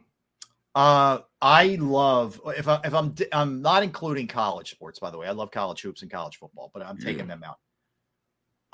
When I was a kid, I loved boxing and I loved tennis. Oh yeah, how did I forget about boxing? But this is when I was a kid. I don't have the same love for boxing that I had when I was a kid. I loved like the Tyson era. Yeah. I know this is a little bit before your time, but I love the Tyson era. I love the Sugar Ray Leonard era. I love the Tommy Hearns I like boxing era. a lot. I loved that time. I grew up on that time, so I love boxing. But I don't have the love for boxing that I had. How can I forget about boxing? I know it's going to sound crazy to people. I love college lacrosse. I love watching men and women college lacrosse. I follow it big time. I've gone to the Wells Fargo or to the Lincoln Financial Field when they had the NCAA championships. Mm-hmm. I love it, man. You know what I like watching? I love watching rugby. Rugby gets intense. Fun. Rugby gets intense, man. Like you think football players and hockey players are tough. Those guys are all biceps and quads. Oh, they're just banging, banging. There's no pads. Like Cilio's daughter plays, Division I, rugby. Rugby. I can't remember what school. Tough as nails, man. They are. I'm like, listen, when I see girls playing rugby, I'm like, those some tough mutters. Like, I'm like, Jesus, like Rob, they bang. No, that takes guts. It takes guts, man. It does. It takes guts. It does. Like I don't know. I mean, God bless them. I don't know how they get up. I see some of this stuff, and I'm like, I'd be done. For maybe permanently, but weeks and weeks and weeks, I would be done if I took shots like that, man. So definitely. Yeah, that's fun. You know, it's a weird one, and I didn't know anything about it. We were in Ireland on vacation, and I started watching hurling. It's called hurling. Is that when they throw those logs? No. It's almost like field hockey on steroids. You're running around with a stick and you got to balance a ball. Then you bat it up and smack it in. Like it's crazy. It's like a combo of lacrosse and field hockey, but it's wild. And I was in this pub and they're all betting on it. Like it was like it was the NFL, man. They were all going nuts. So it was pretty cool. It's pretty fun to watch. Okay. All right. We are out of time. Thanks to everybody in the chat, everybody streaming, everybody listening. Don't go anywhere. Tone's marathon continues. He's got you with Dan Cilio for the National Football Show. And we're back at it tomorrow at the same time. So, Tone, have yourself a great rest of your day, man. Yes, sir. And looking forward to hanging with you tomorrow. And everybody, as always, enjoy your Valentine's Day if you celebrate, if you so choose. If you don't, enjoy your Wednesday. You don't have to. Don't kowtow to what everybody's telling you have to do, man. Do your thing. All right. All right, everybody. Have a great rest of your Wednesday. We will see you tomorrow. With love. Yes.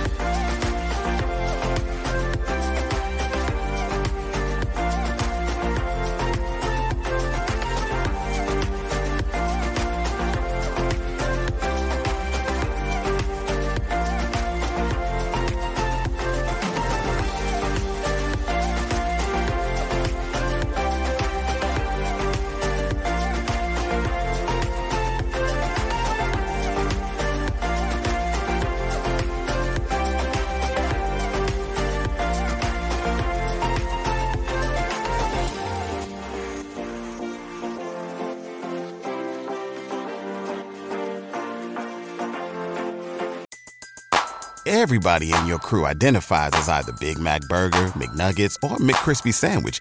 But you're the Filet-O-Fish Sandwich all day. That crispy fish, that savory tartar sauce, that melty cheese, that pillowy bun. Yeah, you get it. Every time. And if you love the Filet-O-Fish, right now you can catch two of the classics you love for just $6. Limited time only. Price and participation may vary. Cannot be combined with any other offer. Single item at regular price. Ba-da-ba-ba-ba. What if you could have a career where the opportunities are as vast as our nation, where it's not about mission statements, but a shared mission? At U.S. Customs and Border Protection, we go beyond to protect more than borders. From ship to shore, air to ground, cities to local communities, CBP agents and officers are keeping people safe. Join U.S. Customs and Border Protection and go beyond for something far greater than yourself. Learn more at cbp.gov/careers.